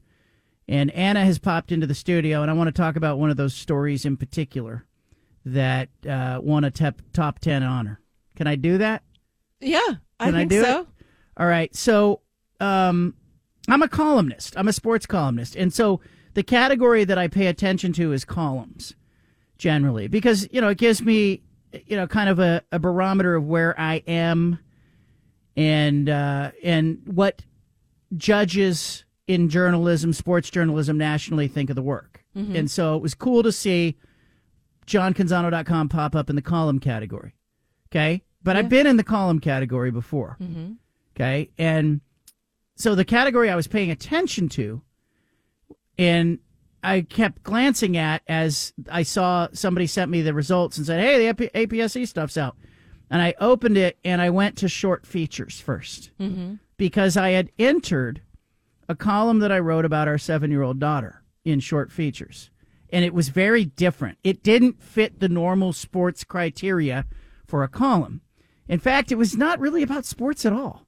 And so I kind of wondered if the judges would be like, what the hell is this doing in here?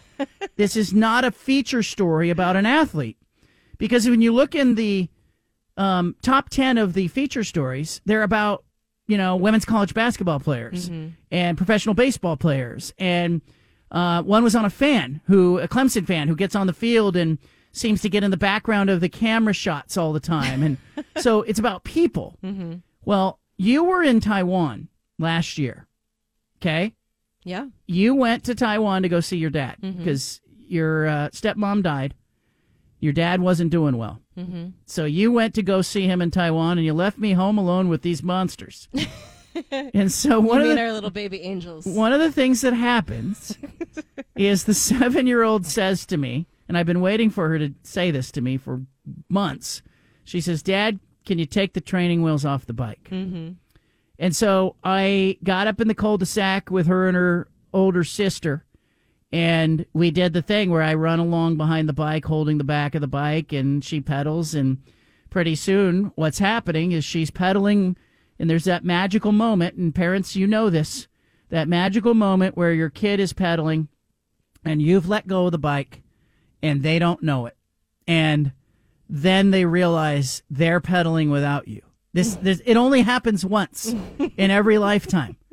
It's magic, and I've enjoyed it with the older daughter and the middle daughter, and so I was waiting for the younger one in that moment, and it happened when you were in Taiwan, and we got it on video. I put it on Instagram, so if you want to see it, you can go to my Instagram. You can watch the actual video of the first time that she is pedaling without me. Her 9-year-old sister is recording. And she's going, Dad, am I doing it by myself? Am I doing it by myself? And I go, yeah, this is all you. And there's just this magical moment. I'm doing it. And so she's pedaling around the cul-de-sac, and she's got a big smile on her face. Well, that evening, you're in another country. Yeah. We send you the video. I couldn't be further away. Yeah. And she was so excited to share that. She also lost her first tooth, I think. Yeah, a lot happened. A lot happened in that week. She learned how to read. Yeah. She lost her first tooth. Got into her first college. Yeah, got her first fist fight Early in the neighborhood. Admission. Yeah. So that night, I sat down and I just started writing about it. And I wasn't really writing for anybody, but I was just writing. And I ended up publishing that piece. And then when it came time at the end of the year, we have, I have editors that I consult with and stuff, and Jeff Wilner is one of those editors, longtime editor at the Oregon Journal and the Oregonian, and I sort of, he sort of keeps track during the year, and he's like, he goes, that column on you writing about your daughter, you got to find a way to enter that somewhere. And so we entered it as a short feature story against like feature stories about Dawn Staley and feature stories about professional baseball players, Shohei Ohtani, and so here's this column about a 7-year-old girl at a passage, right? And it really spoke more about all the crap that's going on in the sports world and the lawsuits and the implosion of college athletics. And amid that, here comes this dad running behind her trying to hold the back of her seat until he realizes she's pedaling through childhood and pedaling away from her. And so when the APSE awards came out, I scrolled to the short feature category, not really expecting to see it. And there it was, top 10. And I could not wait to show her. And so I showed her. I said, look what happened. And she was like, I go, no, click on it. Click on it, see what it was. She clicked on it, and you saw her face. She was so proud. It was almost like she'd ridden the bike again. But that was magic for me. That, to me, is the thing I wrote in the last year. Really? Yeah, because it's real, and I think it's relatable. And I think people who are reading me at johncanzano.com know I'm having more fun than ever. And it was one of those things that I probably couldn't have written in a newspaper. I would have had an editor going, this has nothing to do with sports. And yet all of these editors nationally who are judging this contest are like, oh, I like that one. And I just think it's different. It was a lot of fun for me.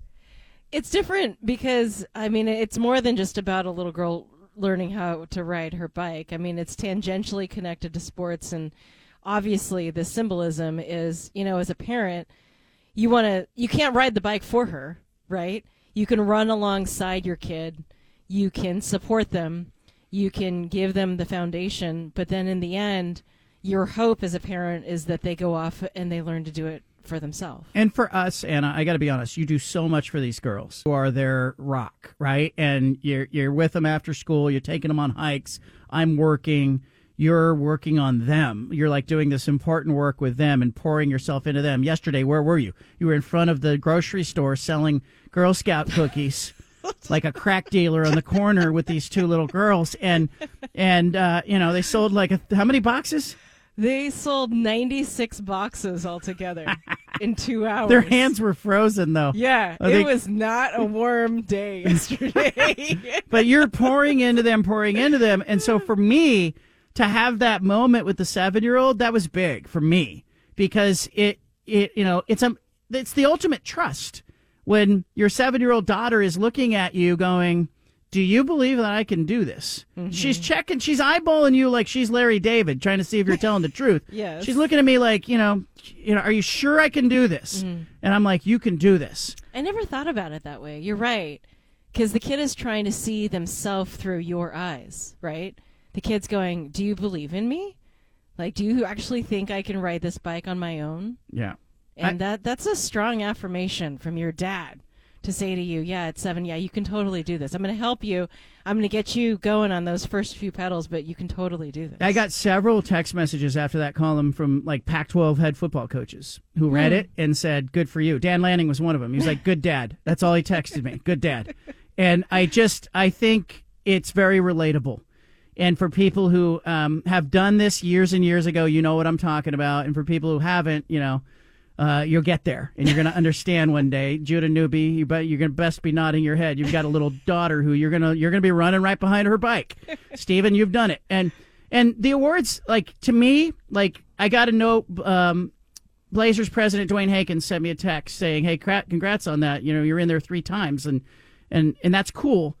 But to me, and you know this, Anna, there are no awards on the walls in this house. They're all in boxes and in the garage. Because to me, the big realization for me came years and years ago, because as a writer, you come up in a world that has Bill Plaschke and Sally Jenkins and Mitch Albom and Bill Roden and Tony Kornheiser, and they're murderers row. And for me, the big one for me was like in 2006, 2007, 2008, years ago, I was entered in these contests. I came in second to Bill Plaschke. And I looked at the names that were around me, and I was like, these are all like stars. And then the next year, I came in second again to Bill Plaschke. And I remember sending him a bottle of Dom. It was the Final Four or the NBA Finals when it came out, and we were in San Antonio. So it must have been a Final Four in San Antonio. And I sent him a bottle of champagne to his hotel room. And I don't know if you remember this. He had, and I congratulated him, and I put a note in there, and I said, congrats, but I'm really just trying to kill some brain cells so I can beat you one of these years. But his girlfriend, apparently he told me later, he had a girlfriend at the time who was back in the room. Yeah. She got the bottle of Dom. And when he got back to the room, she was drunk and the bottle was empty. And so he never got to drink it. But the very next year, I think it was 2008 or 2009, I broke through and I won. You remember, we flew to Pittsburgh, Pennsylvania. And to be clear, like, I'm your wife, so I can kind of brag on this.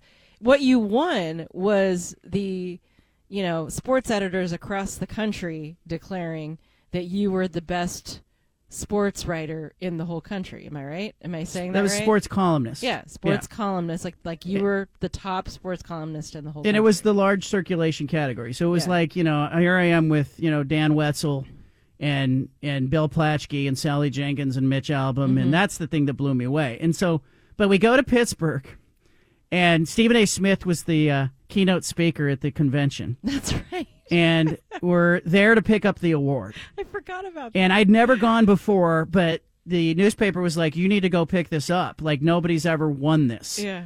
And go to Pittsburgh. Go do it. And it was a lot of nostalgia for me because, suburban Pennsylvania is where my grandparents settled after immigrating from Italy. And we went back to their small town on that trip and kind of looked at their old neighborhood and saw, gosh, how humble their beginnings it was. This radio studio was bigger than their house. Like, it was just really kind of an interesting trip. And I'll never forget, being at that banquet table and this room full, like the Boston Globe's there, the Washington Post is there, and they announce your name, and they called me Joe Costanza. And then you're yelling at the back, Canzano! And then I go up to get the award, and I look down at it, and it actually says Joe Canzano on the award. They misspelled your name. And I name. thought to myself, just when you thought you made it, God says to you, nah, you're nothing. Here's a dose of humble pie. Oh, I was feeling proud of myself, Stephen A. Smith's like, hey, congrats, man, this is awesome. Boston Globe sports editors like, hey, this is good for you, Joe. Way to go, Joe. Way to and go. So they were embarrassed. They were like, "Oh my gosh, we'll get you a corrected version." And I was like, "You know what? No. Yeah. I would like to keep the Joe one." So they said, "We're going to send you one anyway." I said, "No, I'm going to keep the Joe one because that's a good reminder." And really, it is a good reminder. Like, it's the awards are not why you do it. And there are a lot of professions where they don't hand out awards. Right.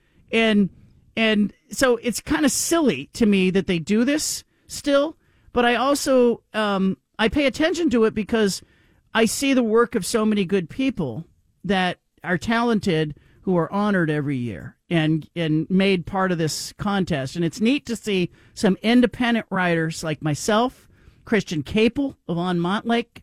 He won. Mark Stein, who is writing about the NBA. He's launched his own independent thing. He won one. So it's interesting now. This is the first time we're seeing independent writers sort of emerge. And they still haven't released the photography results. I'm waiting to see if Naji Soccer and Serena Morones and the great Norm Maves, who were all entered as part of JohnCanzano.com, if they get honored as well. So it's cool to see your name in there.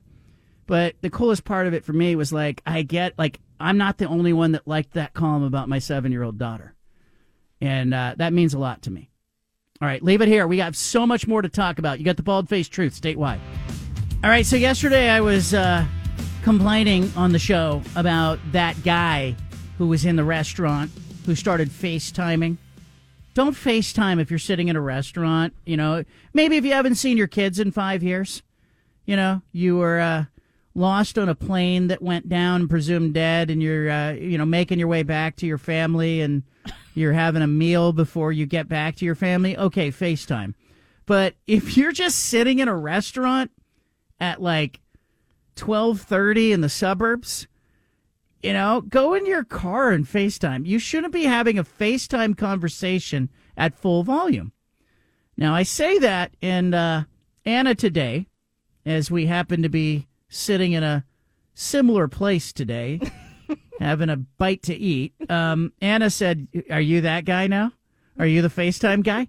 Because I was looking at my phone and I was playing a movie trailer at semi-loud volume, although there was only one other table in the place that had people. Exactly. But is that poor form to play a movie trailer? Yes. On your phone? If you're the same guy that yesterday was saying don't FaceTime, I'm here to call you out on any hypocrisy. I'm here. I don't think a movie trailer is the same as having a conversation with somebody. It's pretty similar. Because there's a person on the other end who's talking, and you're talking, and it's like this conversation. My whole point is that guy needed to take that thing private.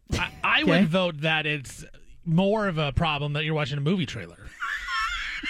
There we are. I was trying to figure out if I want to see this movie. Well, yeah, but maybe that conversation is something serious. Maybe they have no other choice but to answer the call. You can watch that movie trailer anytime. Why do you have to do it in public in front of people? On full volume. I was like the guy in the gym who's sitting on like the leg press machine or the leg extension machine and watching, something on Netflix. That happens too. That's annoying too. Yeah. Hey, what was it like to sell Girl Scout cookies out in front of the grocery store? I had no idea how much people love Girl Scout cookies. That's the bottom line. I mean, people line up to get these things, and it's not just the Thin Mints. They're really into the tagalongs and the do-si-dos. The funny part was watching our 9-year-old try to manage her employee, our 7-year-old, and have her understand that it's really hard to find good help these days. Right. Because what was going the on? 7-year-old kept eating the product. We look over. She can't perform customer service because she's shoving Samoas in her mouth the entire time. I'm like, hey, you need to tell the customer thank you for the purchase, or can't. Her mouth's full of cookies. But that's part of the pitch. These are so good, I can't help myself. Okay. You guys got home, and radio show was over, and it was kind of dinner time, and the 7-year-old looked at me, and she says, not hungry. Yeah, because her belly was full of all 9 varieties of cookies. Well, I think you broke laws, too, by the way. Oh, stop I'm going to bring it up. No. I think the name of the show is The Bald Faced Truth. Oh, my gosh. I think you broke a law. Why? Stephen, don't tell anybody else. But Anna, as they were selling the Girl Scout cookies. Wasn't my idea. They opened some boxes of the Girl Scout cookies and let people who were approaching the table sample before they bought. And so you just bought a couple of boxes, but is it legal to give out samples if you're not like Costco? Can you do that? I've never seen Girl Scout cookies offered on a plate in front of the store like before. This is a first. Do you actually need to have a sample? Like if you're buying Girl Scout cookies, haven't you done it before? You know what the flavors are. They're just trying to get a free cookie out of you. They're getting a free cookie, but that's true. Was it effective?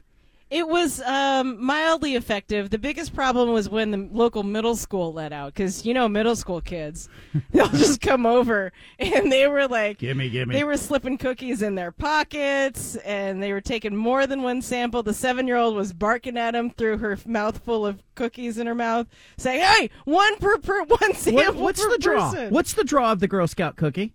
I think for a lot of people, they see 2 girls, because I really tried to let the girls handle almost 100% of the transaction, including making change for people that were paying in cash.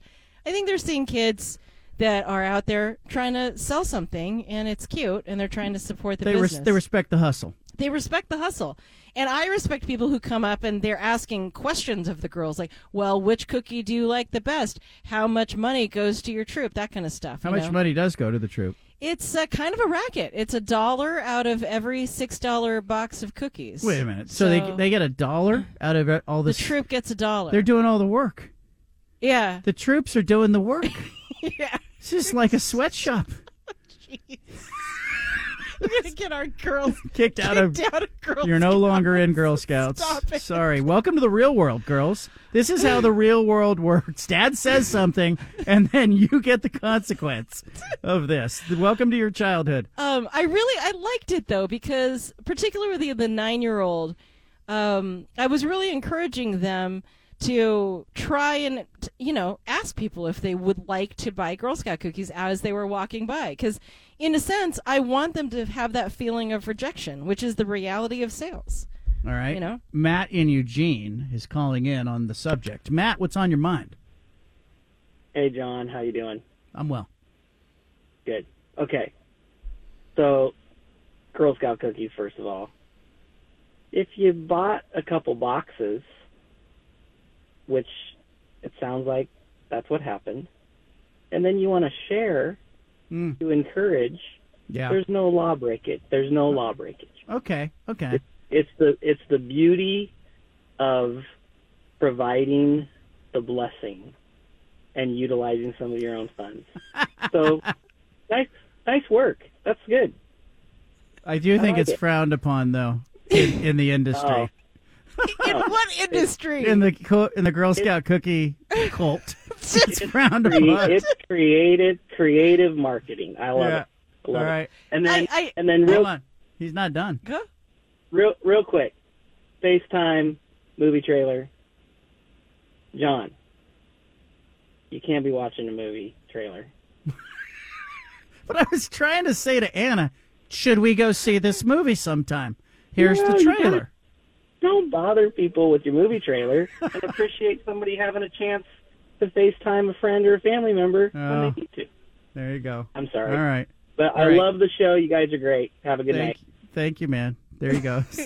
Thank you. I like his pregnant pauses. Like, it makes me sit up and, listen to what he... He's very measured. Yeah. In how he was speaking. Yeah, he's should thought all about this. Yeah, he's definitely thought learn about this. To speak that way. The 7-year-old gets the credit for the sample idea. Yeah, because she's going to rip those boxes open. Well, no, she had that idea. We had our storage of, extra cookies that we bought at home. Yeah, where are these cookies? I haven't seen these cookies. If I told you, they would disappear. So you're just giving them away to strangers in front of the store? I think they're in the 7-year-old's room. You might want to check that. Yeah, they're in the wrappers are there. They're in her closet. No, because she said, as we prepared to go do the booth, she said, hey, could we give out free samples? Because that seems to work at Costco. That was her connection to that. Not a bad marketing idea. Did you ever do any of this door-to-door stuff? Or Heck yeah! What did you sell? I sold World's Finest chocolate bars for $1. I remember that. Remember? Yeah. Were they $1 when you sold them too? It was $1 and it was Little League. Yeah, it was Little League. They gave us the box, and what I ended up doing is eating most of them. Yeah. And then my parents had to buy the box. So your family wound up owing the money. I'd be like the corner crack dealer who smoked all the crack, and they had to owe the big boss the money, Hey, where's my proceeds? I'll get it to you next week. Steven, did you sell anything? What did you sell? Yeah, it was the same thing. It was the chocolate bars, and I remember I went around my street, and then I just didn't really want to. So I think my parents kind of sold them for me. There you go. I had a little entrepreneurial spirit though. Like I climbed the trees in front of my parents' house, cut down mistletoe one Christmas, sold that in front of the grocery store. I also, in the back of a magazine, there was a magazine where, back in the day when kids would read magazines, it was like, sell a bunch of these magazine subscriptions and you can get prizes. Yeah. So they sent you the magazine and all the prizes looked amazing in the book. And so I went door to door, hawking magazines to strangers. And by the way, my parents didn't go with me. I went door to door. Yeah. Like in town. Yeah, it was a different time. Serial killers had it so much easier back then. You know what I mean? Like my parents just said go. And I was like 9. Right. Knocking on who knows what door. Right. Right. But nowadays kids are like, you can't play outside unless I am observing you, Like little different world. Well, that's like yesterday, you're not supposed to leave the cookie booth unmanned, right? And you're not supposed to leave the girls there either by themselves. And so they decided at the same time that they wanted to take their union required bathroom break. And I said, well, you better stay together and hustle back. They did not. So they left me standing there, and these people were walking by. Wait a minute. You're standing alone at the cookie stand? At the Girl Scout booth. And people are walking by going, you look a little old to be selling Girl Scouts. It's like, I know. They're on their break, okay? I love that. John's in Klamath Falls. John, go ahead quickly. Real quick, I agree with you, John. She did break the law. She wasn't selling cookies at that point. She was serving cookies, and in order to serve, you have to have a food handler's card. There you go, Anna. Where's your food handler's card? Oh, no. Thank you, John in Klamath Falls. I should have called 911 when I heard that was happening. But the previous caller said you just opened your own box of cookies. Yeah. And you were just sharing. Yeah. No, we weren't really giving samples. We were just, putting some on a plate. And if people happen to take some. Yeah. I hope it worked, but I hope that I can also find some of these cookies after the show. No such luck. Yeah, we'll see how that goes. The 5 at 5's coming up, top of the hour. Punch It Audio in the happy hour as well. I hope you're here for it. You got the Bald-Faced Truth statewide on the BFT Radio Network. I appreciate all of you who make this show part of your day. We try to have fun. Happy hour always delivers. Leave it locked in right here. Do you have the Chiefsaholic lawyer in your 5 at 5? I thought about it. Can I just play this clip? Because people don't know, the Chiefs superfan, Chiefsaholic, pled guilty. Is it pled or pleaded? Pleaded guilty? I always said pleaded, but I think both are technically Pleaded accurate. guilty on bank robbery charges. And his lawyer, Matthew Merriman, addressed the media on the courthouse steps. You literally couldn't make it up. So absurd. So ridiculous. I'm going to play this clip. From the beginning of this case, folks, the government has been blitzing, and Xavier's pocket was collapsing. But today, Xavier stepped into the pressure. He took responsibility for his actions. He stood up in court, humble and repentant, and admitted what he had done. Now, if I know anything about Xavier, and if the Chiefs Kingdom knows anything about Chiefsaholic, we know that he doesn't give up. We know that if he stumbled and he fell, he didn't let his knee touch the ground. And that's because he's capable of doing a great thing. And he knows that there's still hope. We still have a lot of work to do on his case, but Xavier wants everyone to know that he loves the Chiefs Kingdom, he loves Kansas City, and he hopes that you'll rally to his support. Thank you and God bless. Xavier Babadoo, known as Chiefsaholic, pled guilty to 19 criminal counts. Charges carry a maximum sentence of 50 years in prison. And his attorney's out here making jokes. That's weird. It is the first thing I thought is, anybody who has that guy as an attorney is dumber than I thought. He's a real football guy, though. You know what? He's got to go in. Chiefsaholic. Chiefsaholic. But he's going to be in prison for 50 years thinking about, why did I hire the wrong attorney? Well, his knee didn't touch, so it's okay. He made a football move. It's fine. I'm glad that didn't make the 5 at 5. There's so many better things that you have. I know you do. Yeah. All right, here we go. The 5 biggest stories.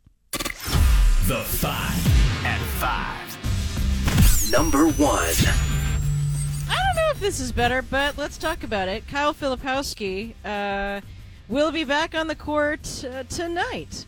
So all this chatter about the fans rushing the court and how he got hurt and had a sprained ankle, he will not miss any games. They'll be playing against the Louisville Cardinals tonight. This is like when Mr. Miyagi slapped his hands together, rubbed them together, and healed Daniel's son's ankle.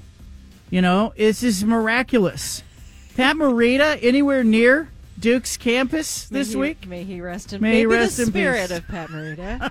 The healing technique is amazing. So this is not going to help the proponents of keep those kids off my lawn. Right. Much ado about nothing? So Jay Billis wants him arrested, but he can play the next game. It's fine. Yeah. Thank goodness he wasn't really hurt. You know? I just still think that security just needs to delay fans a little bit, temper the enthusiasm just a touch. I also think, like, the more I thought about Filipowski and his exit from the court, if you know you're in a court-rushing scenario, you might want to show a little more alacrity leaving the court. Put a little hustle in that. You know?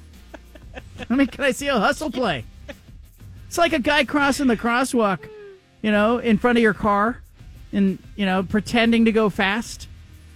Filipowski's going to play. I'm glad he's okay, but I got to say, I thought of Mr. Miyagi from The Karate Kid. I did. Number 2. Daniel, son. The Portland Timbers. Don't do that. Don't do that. The Portland Timbers have terminated their corporate partnership with DeBella, effective immediately, the team announced today. That is a home improvement contractor in Hillsborough, and it was the team's newest jersey sponsor. However, a former executive has accused the CEO of the company of unwanted advances and sexual harassment of at least 3 female employees. Those allegations just surfaced in a court filing February 23rd. And the Timbers are saying, hey, they didn't know about these allegations until February 27th. Once they learned it, they quickly dropped DeBella as a sponsor, because guess what? The Timbers cannot have anything like that associated with them. Yeah, but didn't they, I mean, in all fairness, didn't the Timbers hire a coach who had said some pretty, raw things on social media? Yeah. So it's just a bad look all the way around, and that's why you've got to be impeccable if you're trying to rebuild trust. Now, I like that they cut bait after only one game. If this is when they found out, then they made the right move in getting to it quickly. But it's still a bad look when you look at the totality and the pile of evidence that suggests that the Timbers are asleep at the wheel. One game as the jersey sponsor. Number 3. Let's talk about Caleb Williams, who says that he would be excited to be drafted by the Bears or the Commanders. So he's trying to end any speculation about his plans amid the talks of having a preference of where he wanted to play. He told ESPN, I'm not pushing any agenda. At the end of the day, the Bears have the last say, and regardless of how he feels, he's not pushing an agenda of where he wants to go. He's excited for whatever comes. Excited for whatever comes. Not pushing an agenda. I don't buy. Everyone's pushing an agenda. Every player at that combine is pushing an agenda. And, he's going to meet with the Bears. He says he's intrigued by them. Commanders up there high as well. Mel Kiper Jr. thinks that it's going to go Caleb Williams at 1, Jaden Daniels at 2, Drake May at 3. So while Jaden comes in with all that momentum, right, perfect for today's NFL, he draws comps to Lamar Jackson. Herm Edwards says he's Randall Cunningham. I'll take both, right? Drake May did not have great momentum down the stretch. He had 3 games that left you kind of scratching your head. He had a really good 2022, lost his coordinator, lost his top receiver. Excuses you can't make for a college quarterback. Some of the layups, the easy throws, he wasn't accurate and precise with. That's why Jaden Daniels is a second quarterback and Drake May goes 3 overall. There you go. Second quarterback, 3 overall at that position. We'll see how it unfolds. I expect there'll be the usual flurry of trades and uncertainty and a lot of drama and a lot of news reports. But Caleb Williams has been the favorite to be the top pick for some time.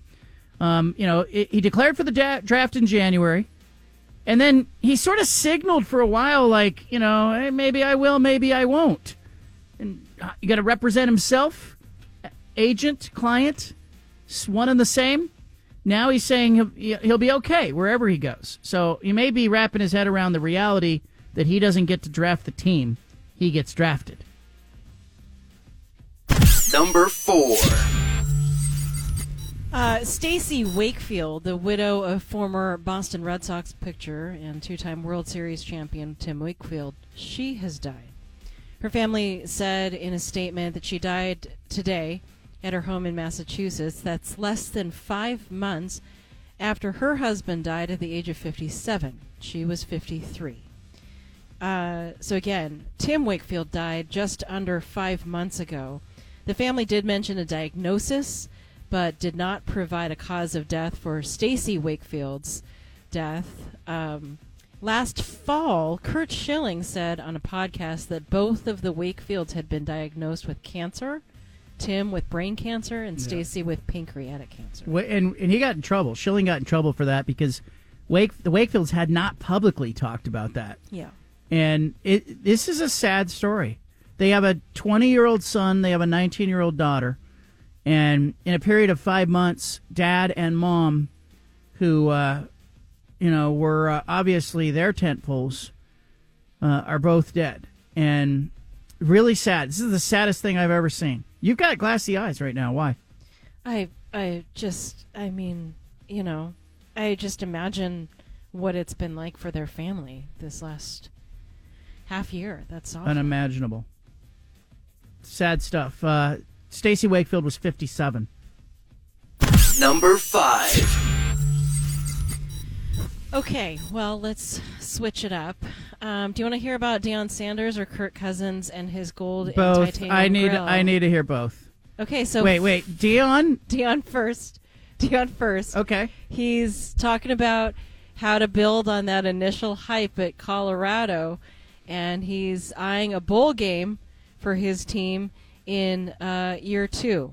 So he's not ramping down at all. He's already, looking to improve upon the early success that they had last season, and really setting his sights on a bowl game. All right, let's go through their schedule real quick. Just see, can he get to 6? He's got North Dakota State in the opener. It's not a gimme.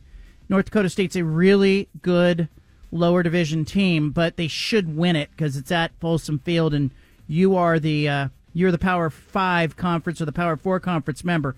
Then it's Nebraska in week 2, Colorado State in week 3. Now remember, Colorado State gave them all they could handle a year ago. Mm-hmm. So I think that's a dicey game again this year. I'll give them a 2-1 start. Then it's Baylor, Central Florida, Kansas State, Arizona. I'm going to give him 2 more there. He's got 4. He's got Cincinnati, Texas Tech, Utah. I have him at 5. Kansas is a loss. Kansas is good. I think he'll head into the Oklahoma State game either at 5 or 6 wins. I think it's realistic to think about a bowl game if you're Deion Sanders. It's a step forward. But let's face it, part of that is it's an easier conference. You're going to run into Cincinnati, Texas Tech. You'll see Arizona. They're in a little bit of a rebuild. Kansas State, Central Florida, Baylor. I think he'll find 5 or 6 wins in there. I think that's legit. I think it's interesting that the article on CBS Sports talking about this has an ad from Oregon that says, "Go Ducks, drink Pepsi." So Oregon's spending that money. Like I'm sure that's a targeted ad, yeah, right? Of so course. It's like if I'm reading that story about Deion Sanders, Oregon's like, hey, we just want to be in the funnel conversation. Off some of that conversation. Yeah. But the Big 12 is going to be interesting for 2 state schools. One, I think Colorado will have an easier time getting trajectory in the Big 12 than they would have in the Pac-12. So I think Deion's in a better conference to build what he wants to build. Secondarily, he could win 6. He could win 7 if they're really good. Like, I think there's a ceiling there for 6 or 7, but I'll put him at 5 or 6 for now. I don't want to get sucked into the hype. Secondary thing is Arizona and Utah, I think, are going to enjoy the same ride. Kansas is good in that Kansas is going to be the favorite along with Utah to win the Big 12. So I look at those 2 schools maybe being in the Big 12 championship game. But I think Arizona, Colorado, Utah are all going to have a lot of fun playing in the Big 12. What do you got with Kirk Cousins as 5B? 5B is, I don't know what Kirk Cousins is trying to do, but he has had a dentist fashion himself a new gold and titanium grill. This is a piece of jewelry. It looks terrible. But I maybe he's just trying to get away from the I'm the Mervin's dad, like I shop at Kohl's look. Well, remember when he put the chains on, the Kirko chains, Mm-hmm. all that? So So he's taken this a step further. He's not going to just settle with the durable titanium and gold grill. He's going to actually bling it out. He's not done yet. There's going to be gold, and it sounds like there's going to be some shiny things. Oh, boy. On the teeth. He's a little dorky. This doesn't help. He's a dorky guy, and he's trying to play cool or make fun of himself. I don't know. It's not really working, is it? It's just very confusing. Yeah. He's awkward. So there you go. Good luck to the Cousins family with that. Yeah. All right, Steven, Coach Prime, bowl eligible or not next season? I'm going to go, looking at their schedule, like you said, going through it, I think 6 is in there. The first game, though, is a little scary because North Dakota State, that's a good program. But I think if they get that one, and I think that's a big if, I think they get at least 6. I think they could be 2-1. They're going to lose one of the first 3 because they could lose that opener. North Dakota State could beat them. But I think Nebraska, then Colorado State, that's a coin flip. Now, there is a chance, if they start 0-3 or 1-2, that they don't get to a bowl game. But I think they'll be sitting on 5 with a couple games to go. But the problem I had last year was the way they just kind of, faded. They just, they started, they were a lot of fun and a lot of hype, and then Oregon punched them in the mouth, knocked them out, and then down the stretch, they just faded. They were a shell of themselves. Other than maybe showing a little fight in the Oregon State game, they just kind of, went away in a way that got real quiet. But I think you're right on with the Big 12 and analysis because that conference, none of those teams scare you, right? And I think that plays into a lot of the 6 wins that I think they can get. If it was the Pac-12 again, I don't think they can get 6 wins because that conference would be too good. But you go to the Big 12, Cincinnati, Houston, Utah, Oklahoma State, those teams don't scare you. So I think they can get some of these wins against those type of teams, especially if they aren't 0-3 to start the season and they haven't lost all the momentum. I think that was maybe part of the incentive for Colorado to make that move, in addition to the fact that they got a $2.5 million bonus to leave the Pac-12 that later turned out to be in the contract. But think about this. I saw the story today. Kansas, took Lance Leipold's contract and bumped him up to $7 million a year. Okay, so that puts him in the top 3 in the Big 12 as it pertains to coaching salary. And it's 3 times his initial salary at Kansas. He's done a nice job. He won 9 games last year. Kansas has got it going. And I think Kansas is going to be at the top of the Big 12 with Utah. I think Colorado has a chance to be in the second tier. And I think they could be, a surprise year for Colorado might be 7 wins. But, there'd be a nice, solid, we're in a bowl game building year. But as I look at Coach Prime's trajectory, if he stays at Colorado, I think he's got an easier time getting to the playoff in Colorado than he would have in the Pac-12 or anywhere else. I agree. And you look at, they have odds out already for the conference. Big 12, Kansas State's the favorite with Utah right after them. And then Kansas, as you said, 3rd place. So, Colorado, 50-1 to win the Big 12. They're towards the bottom, but what's Utah's odds? Utah is plus 350. Kansas State, the favorite, at plus 300. Kansas at plus 650. Utah's the pick. And then Arizona at plus 750. Utah's the pick. It's Utah. And it'll be Utah-Kansas in the title game. You watch. As that unfolds. All right, we got Punch It Audio coming up. Anna, thank you. Yeah. Appreciate you. Any samples, Girl Scout samples you're going to give me? Or, share those cookies? You got to look around in the house for them. No, that's not how it works. That's a little bit of a treasure hunt. Yeah. It's not how it works. By the time I find them, I'll be hangry. All right, Punch It Audio still ahead. I have a weird job. I bet you have a weird job as well. If I try to explain my job, let's say I was trying to explain my job to a Martian. Got a couple of sentences to do it. What do, I watch sports, and then I tell people what I think about it. Steven, what's your job in a couple of sentences?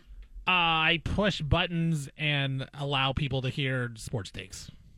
Even a pilot would have a weird job. They'd say, I get on a large vessel carrying humans, and I navigate it through the air.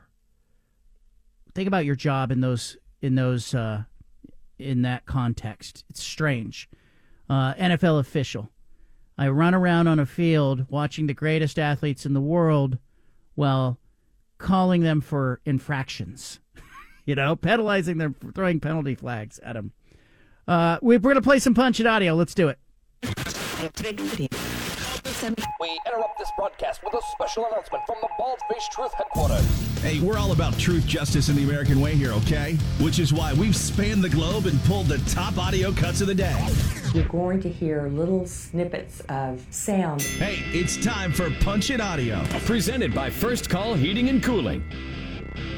Let's start in Denver, where the Broncos unhappy with Russell Wilson at quarterback. Sean Payton, the coach, talking to media. How long is this going to take? How long will the saga of Russell Wilson take to sort out? Punch it. I expect that we're going to know fairly quickly. I said it's a Super Bowl, but I think more specifically, I think somewhere in the neighborhood next week, we're going to. There's a couple factors here. Obviously the cap projections came out. We're further down the road with the draft class. Obviously the pro free agents. So I would anticipate it being within the next 2 weeks. I saw this humorous meme the other day where there was a Bronco fan with a shirt on and there was 8 quarterbacks names with a cross through it, and he's drinking the quarterback Kool-Aid, and our job is to make sure that this next one doesn't have a line through it. Yeah. Good luck with that. There's still a hangover to the Russell Wilson thing, even if the Broncos move on. They traded 3 players and 4 draft picks and heavily invested in Wilson. Big contract, big investment. It hasn't panned out. So now they're at the face-saving moment of truth. What do they get for him? What is the trade market for Russell Wilson? The Broncos say they haven't been contacted. Wilson says nobody's contacted him. I have a hard time thinking anybody's going to give up anything of value to trade for him. I guess it remains possible, but feels more likely that this is a Broncos team that's eventually just going to have to cut ties with him. I don't know. Keep an eye on it. Zach Wilson. He's been given permission to seek a trade. Jets general manager Joe Douglas. Punch it. Well, I've had good conversation with his agent Brian Ariel. Where we are exactly, we've given them permission to talk to other teams about a trade. I'm going to circle back with Brian at some point, either this week or next week, just to see how those conversations go. But other than that, there's nothing else to report. Nothing to report. Again, franchise moving on from a quarterback. But the Jets are interesting. I mean, I don't know if there's a more interesting story in the NFL right now than Aaron Rodgers in this comeback season.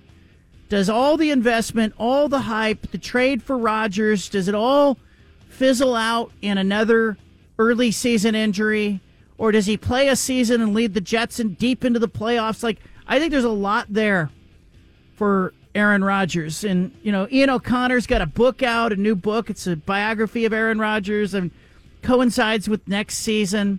It's going to be interesting to see the Jets because Aaron Rodgers' injury was a big part of what went wrong with the New York Jets. No way around it.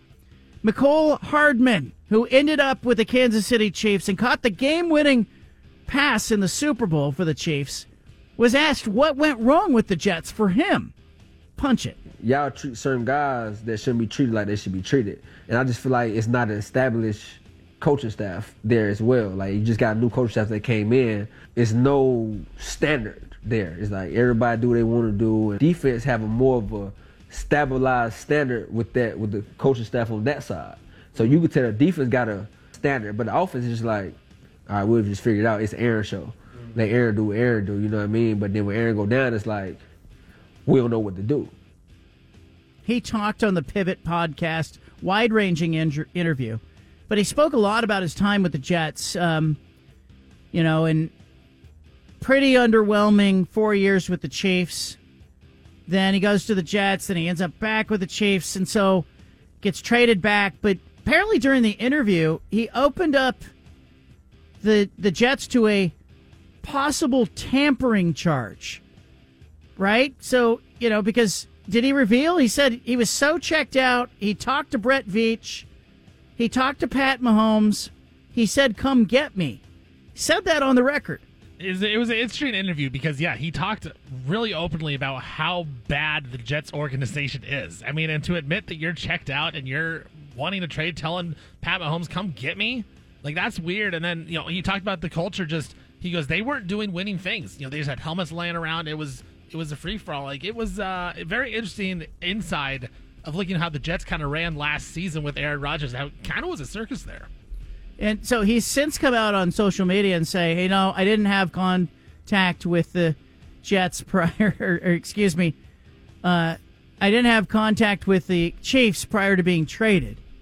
But McCole Hardman opened a can of worms there. And I don't think this is going to be the end of it. I think the Jets will say some stuff back. The NFL may weigh in. Chiefs kind of have become a target because they win. Antwan Staley of the New York Daily News joined this show. I asked him about Bo Nix. Staley's at the Combine. So is Bo Nix. What are people saying about Oregon's former quarterback? Punch it. I was talking to some people starting at the Senior Bowl and even at the Combine, and I was talking to a person from ESPN, and they could kind of compare him to Jimmy Garoppolo, kind of a little bit more of a mobile Jimmy Garoppolo. And whatever you might think, Jimmy Garoppolo's had a nice career, but that seems like to be the compliment to Bo Nix. I think he, really improved his stock coming into Oregon, and I was there when, he first transferred and had that electric spring practice, the spring game, and I think that really set him off the motion for the next couple of years. For him to be in the conversation to be potentially drafted in the first round, I think it speaks volumes of just the growth that he's made. Yeah, it speaks volumes to his growth, but I also think there's a little bit of Brock Purdy syndrome in the background of the Bo Nix story right now. Brock Purdy picked late in the draft, had a whole bunch of college starts. I think he had like 48 starts at Iowa State.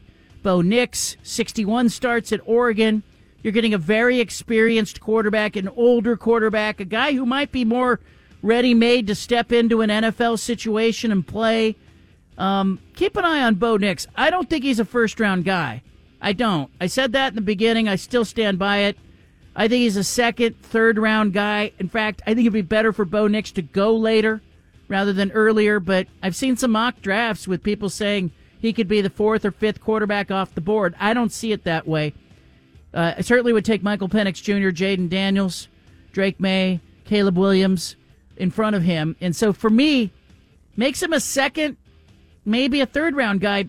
Steven, where's he going to go in the draft? Yeah, I mean, you talked about this. It only takes one team, right? It takes one team in the NFL to like you. And after those top three picks, Caleb Williams, Drake May, Jaden Daniels, whatever order you have them in, it's kind of like pick your flavor of what you want to have. Do you want Michael Penix Jr., who can throw that deep ball but has had injury concerns, isn't necessarily mobile, or Bo Nix, who, accurate, in the inside passing game, is mobile, can run around a little bit. There's some other guys out there as well that you can look at and you can say, hey, maybe we'll pick them. So I think he sneaks in the first round. I think someone maybe trades back in towards the end of the first round just because they can get that extra year on the contract. Kind of like the Ravens did with Lamar Jackson back in the day. They traded back in, got him with the final pick in the first round. I think someone does that. I think it's so valuable to be able to have that fifth-year option on the quarterback. And so I think Bo Nix sneaks into the first round. Shockingly, if you told me this before the season, I wouldn't have believed you, but I think he gets in. I think there's some positive momentum going for him. Last night in the NBA, 59-foot buzzer beater. Cavs stunned the Mavs. You're going to hear it three different ways here. Here's first the Cavs radio call. Punch it. Leave it inbound, just to the left of the Cavs bench. All we need is a deflection. Pass deflected by Mobley, but grabbed by Doncic. Doncic bounced underneath the PJ, and he laid it in with 2.6 to go. Cavs out of timeout. Strus into Mobley. Back to Max. Half-court shot. Good!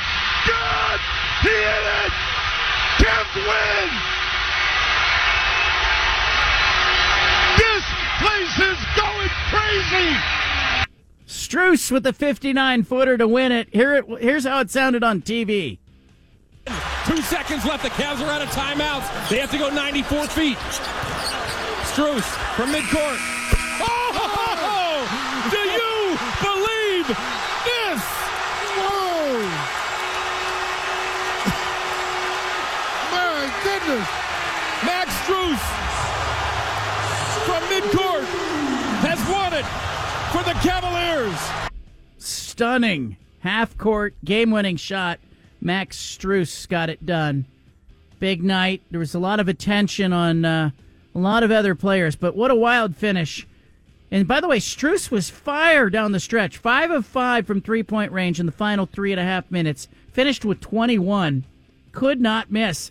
But here's how it sounded in Dallas as the Mavericks had a different tone to the finish. Punch it. Cleveland will take the ball out of bounds. I love this game. Love it a lot more if they make a shot here. Deflection! And Luka comes away with it. 6 seconds, 5 seconds, underneath. Washington! 2.6 to go. They're out of timeouts. Dallas leads by 1. Mobley, Strus, a heave. Oh no! Oh no! Oh no! Max Strus, I don't believe it! They got to review it. Max Strus hit it from 60 feet. Absolute heartbreak city. I almost love the Mavericks call better, Steven. Oh, that's the best. The oh no. I mean, because we've all been there. Like as a fan, you're like, you think you got the win, and then out of nowhere, man, 59-footer. What a heartbreaker, man. I hate to do this to bring everybody down, but the Blazers lost again last night, ending a winless February, or ensuring a winless February. 0-9 in the month. Chauncey Billups said he was proud of the effort. Punch it. This dude had 12 and 10 and a steal and 2 blocks. I mean, at the half, I mean, it's tough to – how can you absorb that? You know what I'm saying? These dudes played, man. My dudes played, man, they played so hard, you know. They played so hard. They gave it all they had. I'm proud as hell of them. You know, obviously we shot the ball much better tonight, but our flow was just much better. And that's a hell of a team over there. DeAndre Ayton left with a sprained right hand. Hope he got up his driveway okay. Meanwhile, Peter King talking on the Dan Patrick Show about the downfall of the Pac-12 conference and the chaos of realignment. Captured it well yesterday. Punch it. Oh, I'm yelling at the clouds. I'm Clint Eastwood in Gran Torino. How in the world can the head coach at UCLA go to become the offensive coordinator at a school in the same conference? What is wrong with this picture? I'll tell you what's wrong with this picture. You know, the Pac-12 should be the Pac-12. The idiots who put the Pac-12 in the Big Ten are idiots. They just are. There it is. Speaking a lot of truth, Peter King. I'm efforting Peter King. I'd love to get him on the show. He's making rounds. He has retired. He's hanging it up. A lot of anti-Peter King people saying, hey, if he's retired, why won't he go away? Well, he's doing a media tour talking about his career. I think he's an interesting figure in sports media and the NFL, as he had the access. He got the interviews. His Monday morning quarterback reports were prolific. I don't think he's going to be able to turn the faucet off and just walk away. We'll see what happens to Peter King, but love that he's talking and making sense of the media world and the Pac-12 and the Big Ten. And Chip Kelly going to Ohio State as a coordinator? Come on. You didn't have that on your bingo card. Some parting thoughts coming up. You got the BFT statewide on the Bald Faced Truth Radio Network. Well, it's kind of a weird day when you have an attorney on the steps of a courthouse using sports metaphors to talk about his client's innocence or guilt. I played the clip earlier of the lawyer, Matthew Merriman, who was addressing media on the steps of the courthouse. Stephen, he stayed in character, stayed true to form. Is it poor form for this guy to, as an attorney representing Chief Saholic, to do this, or is this exactly what you expect from a rabid Kansas City Chiefs fan who's probably still drunk off the Super Bowl, who robbed a bunch of banks? I mean, it's on brand, and I don't know that I would say I expected it, but it does make a lot of sense that this is the way it is. Now, I also can't take him seriously. So, like, no way would I ever want Chiefs-holics ever to get out of prison because of this. Like, I want him to stay there forever because the fact that that's what his lawyer is going to say, like, you're not a serious person and you did these things because you're a crazy person. So I didn't expect this, John. I didn't expect the lawyer to come out and do a bunch of NFL analogies. You know, he would have kept the knee up. He had to face the pressure, but it makes a lot of sense. And you look at the guy, he's wearing a Chiefs wolf mask all the time. It makes a lot of sense. Yeah, I guess it does. On that note, can I ask you this? We were talking about game-winning shots. Remember Damian Lillard, game-winning shot to win a series. Lillard for the win. Yes! Lillard wins it! And the Trailblazers advance! There's one way to put it. Here's another way. Howard is defending Aldridge. So in case the Blazers go for a 2 to their best player, Howard is defending him. Batum throws to Lillard. A 3 for the game.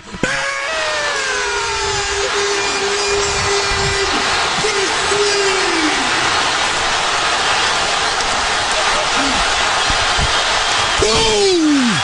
That boy is special. You've got to pinch me. I must be dreaming. I'll pinch you.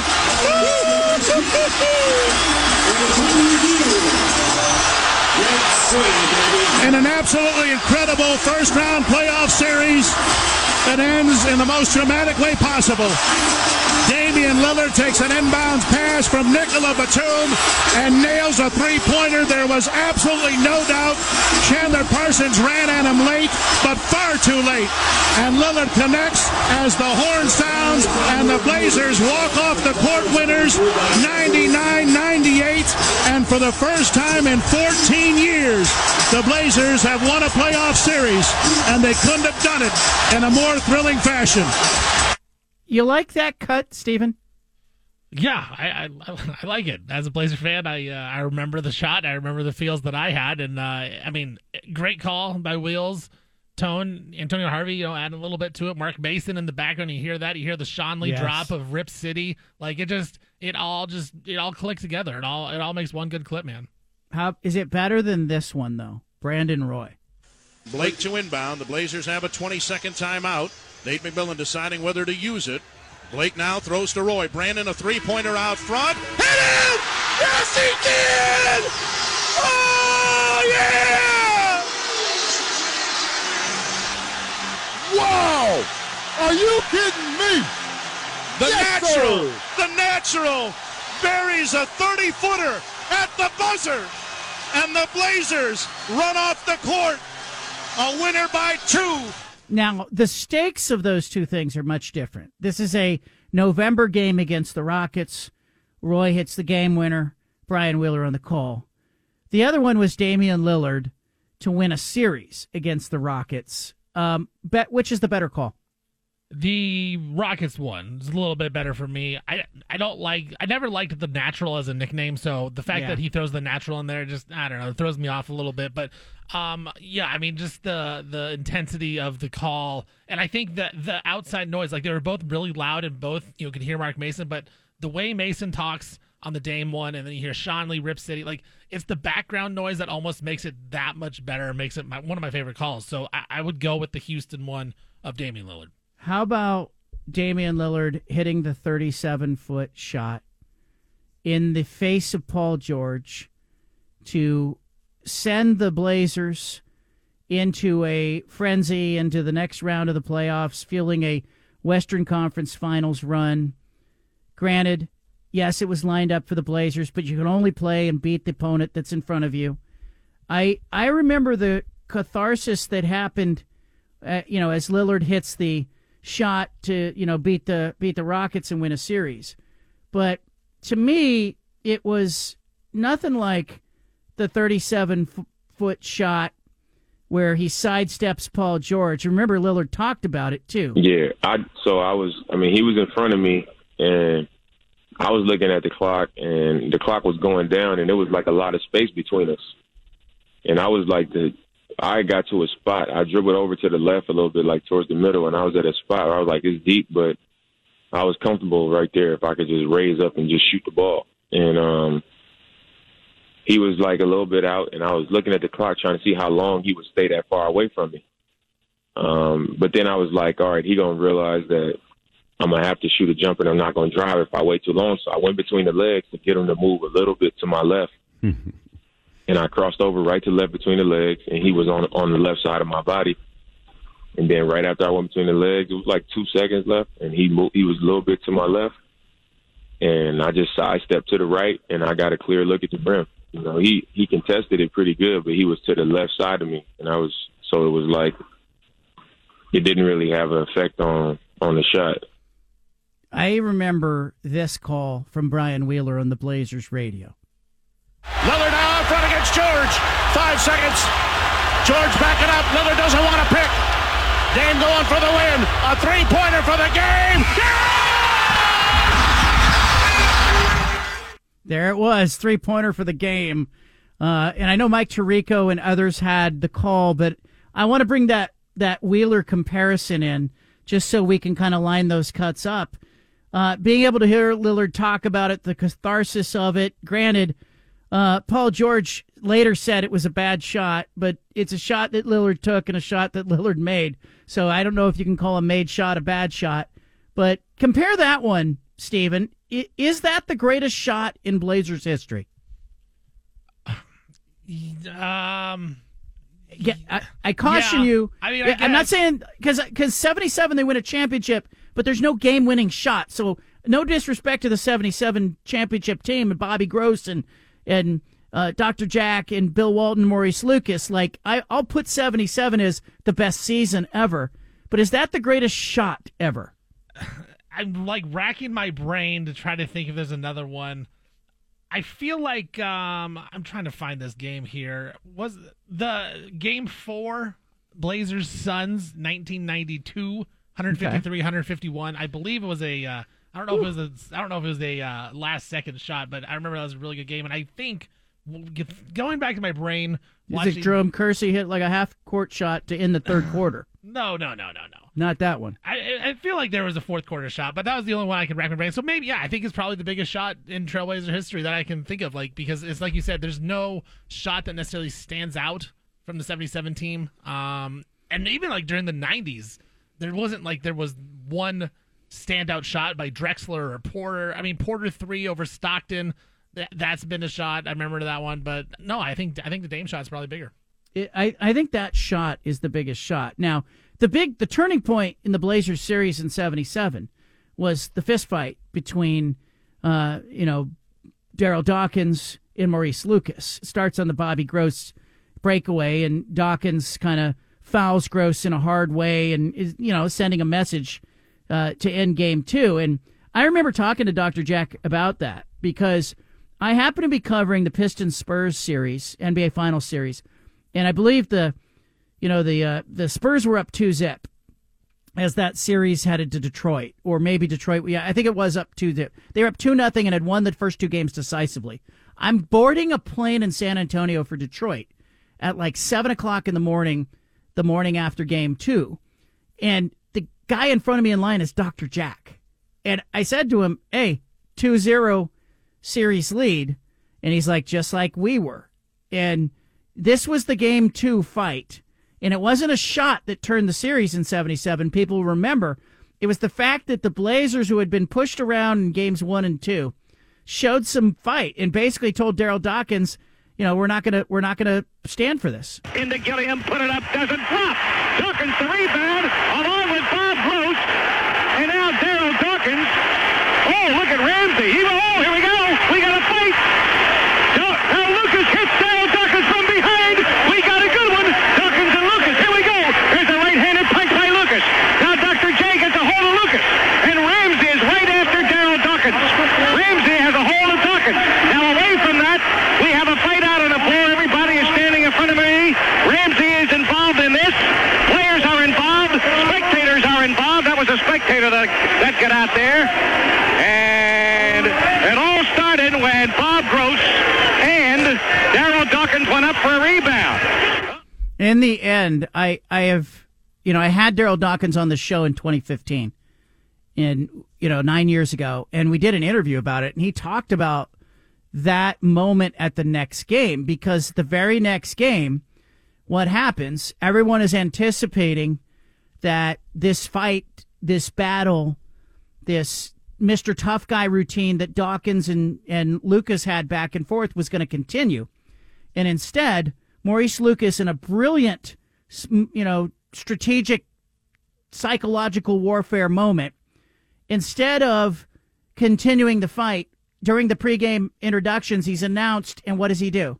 He runs down to the 76ers bench and shakes Daryl Dawkins' hand. So you give me the 37-foot, shot from Damian Lillard to win a series and propel the Blazers toward the Western Conference Finals. Biggest shot in franchise history.